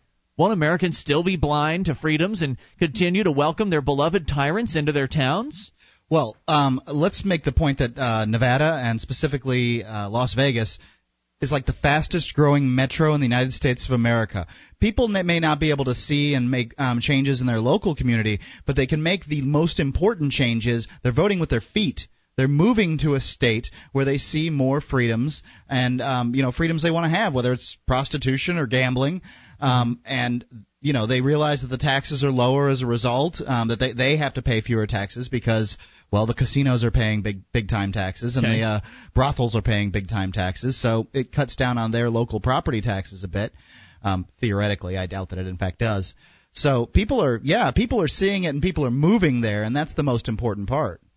Well, now, are they moving there because they want to gamble and have sex with whores, or are they moving there because there's a lot of money and a lot of opportunity there? I don't think people are moving into Nevada because of those particular freedoms. I think that there's probably a number of factors as to why they're moving in. I would say that's probably true. In fact, they realize there's a lot of money to be made from people who want to gamble and have sex with whores. Well, I was reading an article actually just completely by chance from a guy that's in Nevada, like an op-ed, talking about how a lot of the people that are moving in are coming from places like California. And they're coming in with this mentality of, let's protect everybody. As you know, Nevada just passed a smoking ban this year. So they're lessening their amount of freedoms, sure they are. Mark. and they're restricting, they're adding more restrictions as a result of these communists coming in from California. They see the benefits, the benefits and the good things that they have in Nevada. They may not understand why they're there. I think you're right about that. And he says, I know the Free State Project is more than just gambling and prostitution, but I'm not sure that the rest of America will wake up from New Hampshire's example. And then he goes on to say that him and his wife and his kids are going to be moving up to New Hampshire within the next 2 or 3 years, which I think is great. And I think that the point here is that it doesn't matter how the rest of America feels about what goes on in New Hampshire. I hope, I really do, and I know you hope this, Mark, because I know you want to retire down in Florida, but I hope that the rest of America does catch on. I hope that we are able to trumpet the fact that liberty has given us more wealth and more free. We've got more freedoms. Life is better, and we can point this out crystal clear as day to the rest of the country. But if they don't get it, well, then I hope they enjoy their tyranny. It won't matter to me because we'll have our freedom regardless of what the rest of them want. More on the way. It's Free Talk Live. This is Free Talk Live. It is the live Saturday edition, and you can bring up whatever you want. Toll free, 800-259-9231. The Packet 8 toll-free line, 1-800-259-9231. Ian here with you. And Mark. Join us on our website at freetalklive.com and experience the live streams. There's a broadband version and a dial-up version, 2 sizes to fit virtually every internet connection for free at freetalklive.com. That's freetalklive.com. And register now for the New Hampshire Liberty Forum, February 23rd through the 25th. Meet libertarian superstars John Stossel, Michael Badnarik, and many more. The most influential libertarians in America will be in attendance, and Free Talk Live as well. freestateproject.org/Liberty Forum is the website to get registered and learn more. That's freestateproject.org/Liberty Forum. So then, let's move to the United Kingdom and talk about bars, fingerprints, and how the two apparently are going to be fitting together pretty soon. What could bars and fingerprints have to do with each other? Well, according to the Register, the government is funding the rollout of fingerprint security at the doors of pubs and clubs in major English cities. Now, of course, we all know that the government doesn't fund anything. It's taxpayers that do, just to be clear. Funding is being offered to councils that want to have their pubs keep a regional blacklist of known troublemakers. The fingerprint network installed in February by South Somerset District Council in Yeovil drinking holes is being used as the showcase. Quote, the Home Office have looked at our system and are looking at trials in other towns, including Coventry, wherever, said some bureaucrat from the council. Gwent and Nottingham police also have shown an interest, while Taunton, a town neighboring the area, is discussing the installation of fingerprint systems in 10 pubs and clubs with the system's supplier, Creative Code. Brad Burns could say that if fingerprint security in that town had displaced crime in 2 neighboring towns, couldn't say if that had happened, but she noted that domestic violence had risen. Now, wait a second. Now, Creative Code is the company that makes this little fingerprint system that keeps out people that go into bars and make trouble. That's right. Now, people go into bars and make trouble cost the bars money, essentially, right? Correct. Now, why is the government getting involved? Isn't Creative Code offering a service that would be of value to a bar? You would think. Keeping out undesirables that are going to start fights and possibly run their patrons away and that kind of thing? Well, how come the bars aren't paying for this? Maybe the reason has to do with the suggestion that the government is funding the rollout. So maybe that way the government can come in and say, well, look, we're going to pay for this, and who knows what strings are going to be attached. There's always strings. You shouldn't be doing it. Well, accordingly, the domestic violence statistics have risen in the town of Yeovil. She couldn't give more details until the publication of national crime statistics. She was, however, able to say that alcohol-related crime had been reduced by 48%. Now, the council had assumed that it was its duty under the Crime and Disorder Act to reduce drunken disorder by fingerprinting drinkers in the town center. Some licensees were not happy to have their punters fingerprinted, but all are now apparently behind the idea. Not only does the council let them open later if they join the scheme, that's the trick. But the system costs them only $1.50 or £1.50 a day to run. Oh, and they're also coerced into taking the fingerprint system. New licenses stipulate that a landlord who doesn't install fingerprint security and fails to show a considerable reduction in alcohol-related violence will be put on report by the police and have their licenses revoked. So either you install the fingerprint system or you manage to show a considerable reduction in violence without the fingerprint system. I see. and you get your license revoked if you can't. Now, offenders can be banned from one pub or all of them for a specified time, usually a period of months. Because, if you ban people from pubs, that's going to stop them from drinking. Of course. Oh, no. And cause them to stop causing trouble. It'll just mean they'll start drinking on the streets more often. And causing trouble in the streets. Right. So offenders, their offenses are recorded against their names in the fingerprint system. Bradburn noted the system had a psychological effect on offenders. She said there had only been 2 major instances of alcohol-related crime reported in local pubs since February. One of them was a sexual assault, and then they go on to describe the other incidents as well. But how would you feel, I wonder, if there are a lot of Americans spend time in bars. You do, Mark. You go to karaoke. Every other night or something like that. Mm-hmm. And a number of Americans like to spend their leisure time in a bar drinking with friends or drinking alone.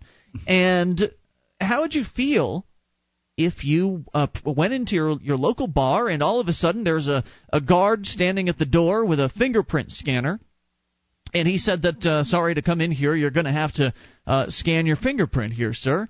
How would you feel about that, especially if you said, no, that's okay, and you went to the next bar over, and they had it too? What if every bar in town required you to scan your fingerprint in order to come in and drink? How would you feel about that? I don't think I'd like that very much, but why? What do you got to hide? Well, what do I have to hide? I just don't want my fingerprint taken. Why? Why would you take it? Well, we're trying to protect people here, Mark. Well, what do you have to? What are you using fingerprints for to protect people? How do you do that? We need to know who the dangerous people are. Are you dangerous? How do you know who dangerous people are through their fingerprints? Well, that way we can identify you, and if there's a problem. So you can why? If there's a problem, can't you subdue me and identify me that way? Yes, but if you are a problem person, we need to know in advance. Well, so perhaps you caused problems elsewhere. We wouldn't know until we check the fingerprint. What if I'm a problem person and I've turned over a new leaf and I'm in a free country? I should be able to have a new lease on life and not be labeled as a quote-unquote problem person. I mean, are you a judge, jury, and executioner? Who the hell are you to tell me I'm a problem person? Look, do you want to protect the children or what? I want you to shut your damn mouth and let me in the bar without my thumbprint is what I want, you big gorilla. Yeah. It's pretty outrageous. It is. It's outrageous. You're judge, jury, and executioner because I have caused problems in the past. Right. And I'll admit to you that the people that caused problems in the past are more likely to cause problems now. Sure. But what role is it of the government to be doing this? If troublemakers come into your bar, they cause problems, they cost you money. This should be a service that the bars, willingly partake in. Absolutely. The government has no role in this. Fortunately, it's not in our country. It's over there in England. But it happens all the time that we see it across the pond, and then our bureaucrats start saying, oh, I like that whole fingerprint thing. Bad ideas travel both ways between governments. If the United States government or a state government comes up with a bad, draconian idea and implements it on the people, then other government agencies are watching. They see, look what they're doing over there. Let's try that here. And then they bring their draconian measures over here and they enact them on us. And so, I want to hear from somebody that thinks that it's a good idea to fingerprint all bar patrons. If you think it's a super idea to mandate that anybody that walks into a bar should have to give up their fingerprints, have their fingerprints scanned, have their information entered into some government database, because it would be one thing for the bar to be doing it on their own initiative and have their own private database, because then you could choose to go to a bar across town that doesn't do that sort of thing, that respects their patrons' privacy. You could make that choice. But in this case, the government is going to mandate it of all the bars. So you don't have the other option. The only other option is to stay home or drink on the streets. And I just want to hear from somebody that thinks this is a good idea, somebody that believes this is going to protect people. We need to do it to keep people safe. I mean, really, how long have bars been around? I mean, hundreds of years? And a couple hundred at least? There certainly have been people causing problems in bars as long as right. There have been bars longer than hundreds of years. They've figured out ways to handle this, I would think, in the last couple hundred years. I would think they've figured out ways to minimize the amount of damage and fights that they have. You have a bouncer on hand to deal with these situations. Now, what happens if you don't feel like having a bouncer? Many bars don't have bouncers. What happens if you don't want to have somebody man this little machine? Well, you have a shotgun behind the counter. Now the bars have to have somebody on staff at the door, and they have to pay that person and the the patrons have to pay the extra. I don't think weight. they should. More coming back. Would you like to help others find Free Talk Live? You can help us advertise, market, and promote the show at amp.freetalklive.com. Consider becoming a Free Talk Live amplifier now for $3 a month and get some cool bonuses at amp.freetalklive.com. This is Free Talk Live, your show. You take control. Toll free. 800-259-9231. That's 1-800-259-9231. It's also known as the Packet 8 toll-free line. And it's Ian here with you. And Mark. You can join us on our website at freetalklive.com. All of the features are for free, including updates. You get signed up, we'll clue you in whenever there's something fresh to announce about the show. In fact, I just sent out an update today, Mark, announcing that Free Talk Live is doing another auction. It's actually been a little while since we've had an auction going on, but from time to time we will decide to auction off some Free Talk Live related stuff. In this case, it's the second banner on the website. So this is essentially the best banner position that Free Talk Live has. If you go to freetalklive.com, the first banner is ours. It promotes the AMP program. The second banner is for sale. And the other banners right now, they're kind of locked up. We can't sell those at the moment because people currently have bought them for a specified period of time. But selling the third position twice really would make much sense. No, but number 2 is up for bid, and if you go to auction.freetalklive.com, you can place your bid. Currently, bidding is at all of 99 cents, Mark. So we know it's going to go up from there. Sure it will. But the question is, how high will it go?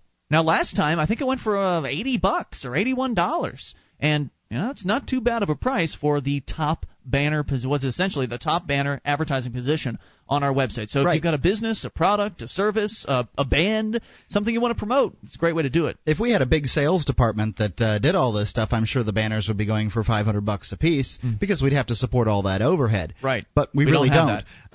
We don't want to have it, and so we just make it easy. We put it on eBay where the lowest prices are on everything. And you get the lowest price on banners, too, so check out this banner. Yeah, and as is appropriate for Free Talk Live, pretty much anything goes. You're going to be rejected if you're like some white power website. We rejected one of those at one time, but for the most part, whatever your service is, your product, it's pretty much cool with us. So place your bid over at auction.freetalklive.com as we go to the phones. Did we finish this bar thing? Pretty much, this bar identification. I think it's just completely unfair. Right. Bars should not, I don't know if we had a chance to finish, you didn't have a chance to finish your thoughts in the last segment. Bars should not be forced to have any sort of enforcement scheme, whether it be a fingerprint enforcement scheme or a bouncer at the door. Bar owners and managers should be able to decide on their own what is and what is not appropriate for their patrons. Right. I mean, in some bars, they'll throw you out for talking too loud. Other bars, you actually have to stab somebody with a broken beer bottle. It just depends on the bar, and I don't see why they, can't continue to do it their way. Let's go to the phones. Let's talk to Jim in Arkansas. You're on Free Talk Live with Ian and Mark. Hello, Jim. Yeah, they'll check you for weapons at the door, and if you don't have one, they'll give you one. Nice. They do open-heart surgery in the parking lot every Saturday night. Yeah, virtually guaranteed for the rest of your life. So what you got, Jim? What's on your mind? I want to back you up on something. Wednesday night, a fella called in and was yakking on about how we were fighting the international bankers or something in World War II. Mm-hmm. Talking about Hitler and his resources and his ability to invade the United States. There was actually a war going off our shores, and many tons of U.S. shipping was actually sent to the bottom right off the coast of Georgia and even in the Gulf of Mexico. Hitler was over here expending tons of ammunition on many, many tons of ships, but he didn't have the resources to come ashore. And I thought I'd add an interesting wrinkle here. It was private pilots with their private airplanes that chased them off. Now, how'd they do that? The Civil Air Patrol, when they got their start, it was really the only way pilots could fly because there was kind of a moratorium on private flight during World War II. They went out and they patrolled the coastline, and some of these guys were actually strapping bombs onto their Fairchild airplanes and their Wacos and stuff, and they were actually dropping bombs on German submarines when they had to surface for air. Wow. So wait, you're essentially saying there was a private air force in World War II? Pretty much. Still is. Pretty much the equivalent of strapping a couple of bombs underneath a Cessna 172 and taking it offshore and defending the coastline. Wow, that's now how'd they chase these boats off without having bombs strapped to the underside of their? I imagine that was pretty rare. Well, a submarine is a very secretive device, and back in World War II, they didn't have nuclear submarines that could stay underwater for months at a time. Mm-hmm. they had to surface for air periodically because they were on battery power the whole time they were underwater. Right. And as soon as they were spotted, all kinds of armament can be directed in toward the submarine, and the submarine captain's one of his biggest priorities was to remain unspotted. Right. But when you've got all these little yellow and blue airplanes buzzing around the coastline with eyeballs on all of them, it's really hard not to get spotted. Huh. I see. Interesting story. And then when some of these pilots decided to go ahead and strap a couple of bombs to their airplane and actually start diving on these submarines. One of the submarine captains, I'm on the road right now, so I really can't look up my resources right now. But he was asked why the shipping suddenly started getting through and the submarines stopped attacking so much, and he said it was those damned little yellow and blue airplanes. And so you're bringing that up as an example of the fact that if Adolf Hitler was to have managed to round up a few ships of troops or something like that to try to send them to the United States to attack, that they'd absolutely been decimated by people in this country defending themselves. Oh, he would have stirred up a nest of hornets. Right. Now, I'm actually being told that the Civil Air Force isn't really private, that it's actually partially funded by the actual Air Force. Do you know anything about Nowadays, it is an auxiliary of the Air Force. It's a volunteer organization, but now it is it's basically a low-level subsidiary of the Air Force. But was it back then? Where were they getting their bombs from back in the day? Back in the day, things were a lot looser when it came to armaments back then. A lot of people back in World War II didn't even know about GCA-34, which was the one of the first big gun control laws. And I'm not really sure exactly where some of these guys were getting their bombs, but I'm pretty sure there were some cooperative elements in the military. Yeah, somebody who knows somebody who knows somebody, that sort of thing. Yeah, and some people can just get stuff. Right. Very good, Jim. Thank you for the story. We appreciate it. 800-259-9231, the Packet 8 toll-free line, 1-800-259-9231. So just more evidence, Mark, that the suggestion that Adolf Hitler was coming to the United States, as soon as he took over all of Europe, he's going to come here and force us all to speak German. Ludicrous. It doesn't make any sense. Absurd.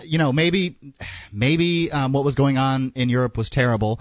I would have to say that they created that problem themselves in World War I with the Treaty of Versailles, by being so hard on the German people, which they wouldn't have been able to do if the United States hadn't gotten involved in that war either, which we shouldn't have been in.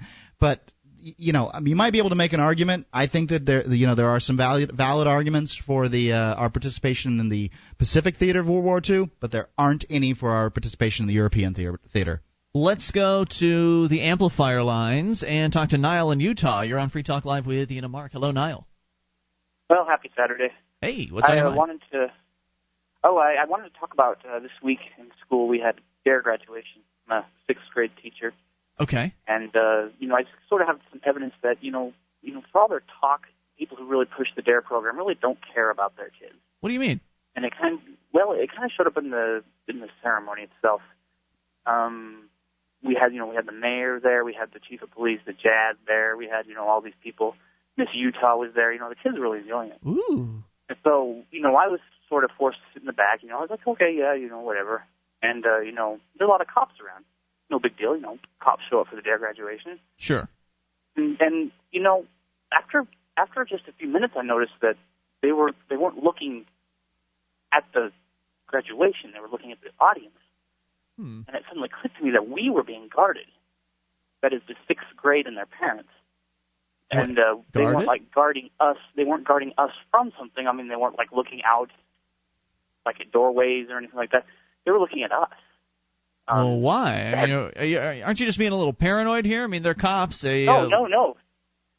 And so, I lean over to a teacher sitting next to me, is not crazy like I am politically. I say, are we being guarded? And she's like, I kind of noticed that. I didn't want to say anything, but yeah, we are being guarded.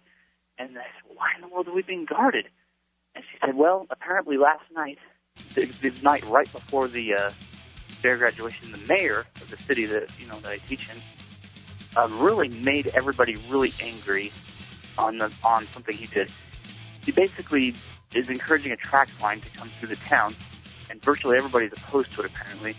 And he said, well, we're going to do it whether you like it or not. So they were expecting maybe violence against the mayor? Yeah, they were expecting some kind of Hang on a second now. We're going to bring you back here in a moment. I want to understand this a little better. It's Free Talk Live.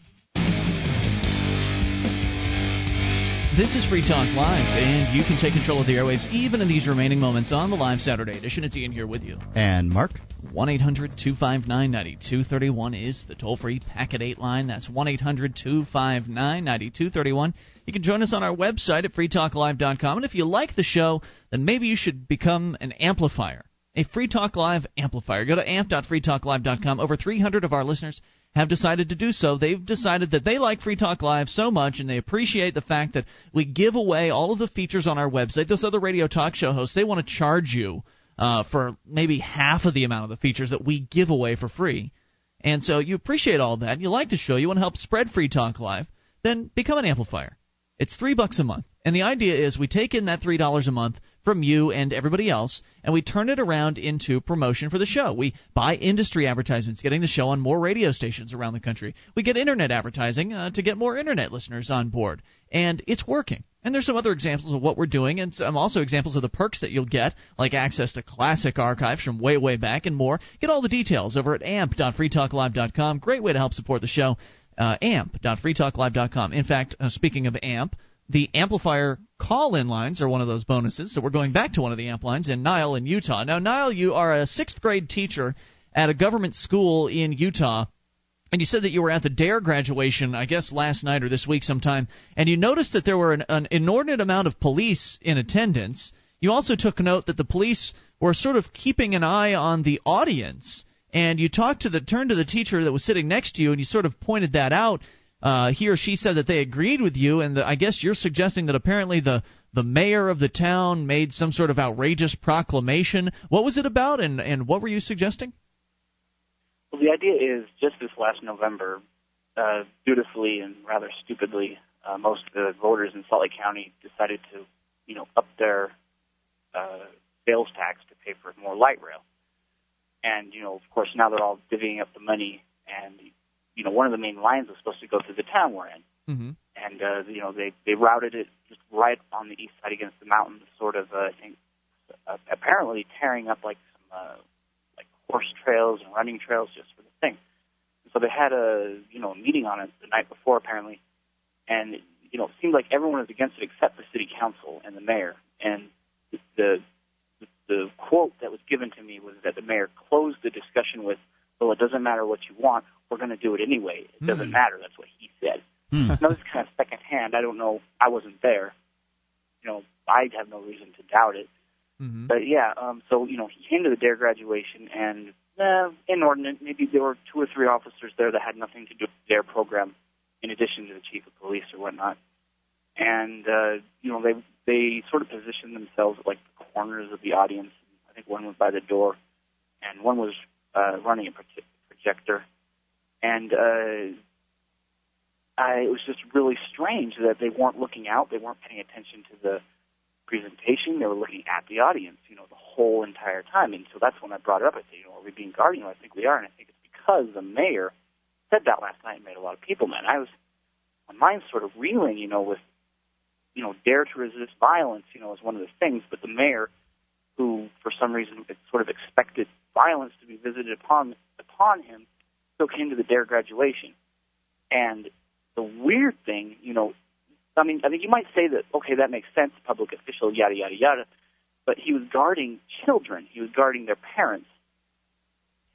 I mean, if you ever find yourself in that situation where you're afraid of children, 12-year-old children, this kind of blows my mind. Wait a minute. Mostly parents were there. Why are you suggesting he was afraid of the kids? I mean, this is a parents' event. Well, he had officers looking at the kids, and he had officers looking at the parents. It wasn't like they were looking over the kids at the parents. Well, I mean, it's awfully speculative, Niall. I mean, you're certainly speculating at why the police were there.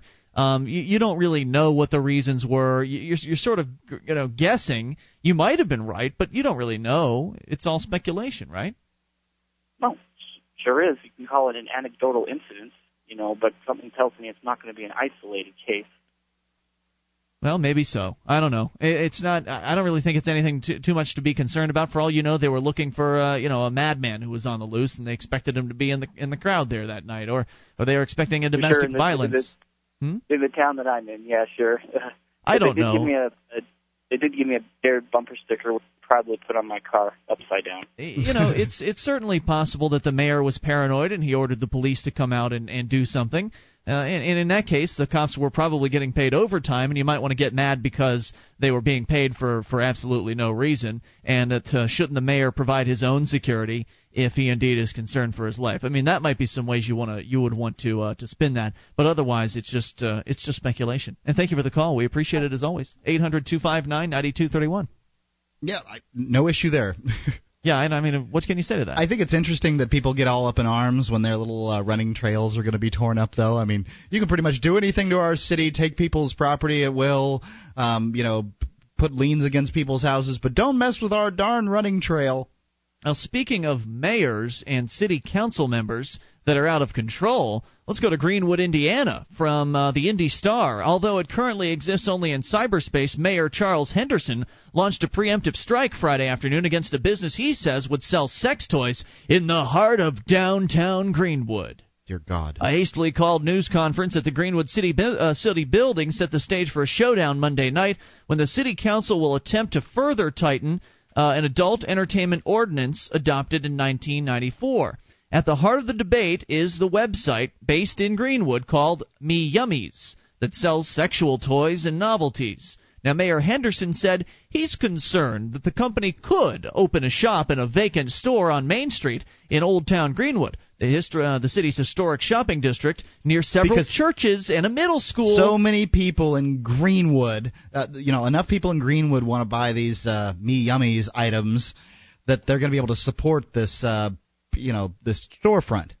Yeah, I'm not sure what he's basing his paranoia on exactly, because I don't know if Me Yummies has suggested that they were going to do something like this. I think he's just all upset. I think that these items are usually supplemental to a business's income. They're usually sold in conjunction with videos and Well, he doesn't want any of that. He doesn't want any of that in his city. And listen to what he says. Well, I wonder if he wants what's recorded in the videos happening in his city. The sex? Yeah. I mean, can adults have sex in his city? Well, I'm sure he wouldn't object to that as long as you're married. I'm sure that's he might add. This seems like the kind of guy that wants to enforce his moral system on everybody. Listen to how he feels about freedom. Quote, "We're not stepping on rights. Let them go somewhere else. Our society has deteriorated enough. If we step on their rights, I don't think I'll even apologize for that." This is the attitude of your mayors, of your town elected officials. They could give a flip about your freedoms and your rights to do business and offer the products and services for sale that you want to offer. Because if indeed Me Yummies decides to open up a porn store in the center of Greenville, or Greenwood rather, and the people of the area don't want to buy their products, well, then this guy is going to be out, whoever the owner is, he's going to be out probably several $1,000s from the lease and the rent that he's had to pay and the overhead costs of opening up an actual store. Running a store on the Internet, you don't have as much overhead. Personnel. Right, personnel, power, all the bills you've got to pay. It's going to be a huge loss for him. But if indeed the market in Greenwood is demanding such products, then how dare you? How dare you stand in their way and try to dictate who can and who can't open up a business? Maybe he'll start a war on sex toys in Greenville. Henderson said an amendment to the city's adult entertainment business ordinance would be presented at Monday's city council meeting. The amendment adds shops selling sexual aids to the list of adult businesses banned within 1,000 feet of a school, church, park, daycare facility, or residence. Because what's the point of that? I mean, is the suggestion there that having an adult fun shop nearby a school is going to mean that the school kids are going to go there to shop afterwards? For the most part, I don't think they allow people under the age of 18 into those stores. Maybe I could be wrong. I could be wrong about that. But when I was a kid, I don't think they allow. No, I'm sure they don't. When I was a kid, I didn't know if it was a law or just the rules of the store. But when I was a kid and I saw the XXX fun shops and everything, I thought to myself, that's somewhere I can't go. You know, there's no windows on that store. Maybe I can go there when I turn 18. Of course, I did eventually go and just to see what it was like, and it was lame. Yeah, a little dirty, a little weird. Yeah, a little filthy. The amendment adds, the current ordinance restricts adult bookstores, live entertainment venues, and arcades Quote, the problem with this rumored business is that it's not going to be an adult entertainment business that we currently regulate, said the city attorney. Adult businesses must get a $500 adult business permit, and no permits have been issued for such a business on Main Street. One of the bureaucrats said, it's not just for this one location. We don't want them anywhere. That was the police chief saying that. So forget about freedom. Forget about liberty. Forget about the ability to sell the products you want to. When this city council's in control, when these bureaucrats have control over the ability to do business, you might as well just take it somewhere else. Vinny in here with you. And Mark. We will be back Monday night. Join us in the meantime online at freetalklive.com. Be sure you enjoy the rest of your weekend. 1-800-Flowers.com wants to remind you Thanksgiving is November the 23rd. Try the Harvest Glow centerpiece from 1-800-Flowers, either as a gift or to decorate your table this Thanksgiving. The small is $49.99, and the large is just $59.99. Call, click, or come in for fresh flowers and gourmet gifts delivered same day, any day. Use code FTL to save 10% on your next order. That's FTL for a 10% savings. 1-800-Flowers.com, your florist of choice for the holidays.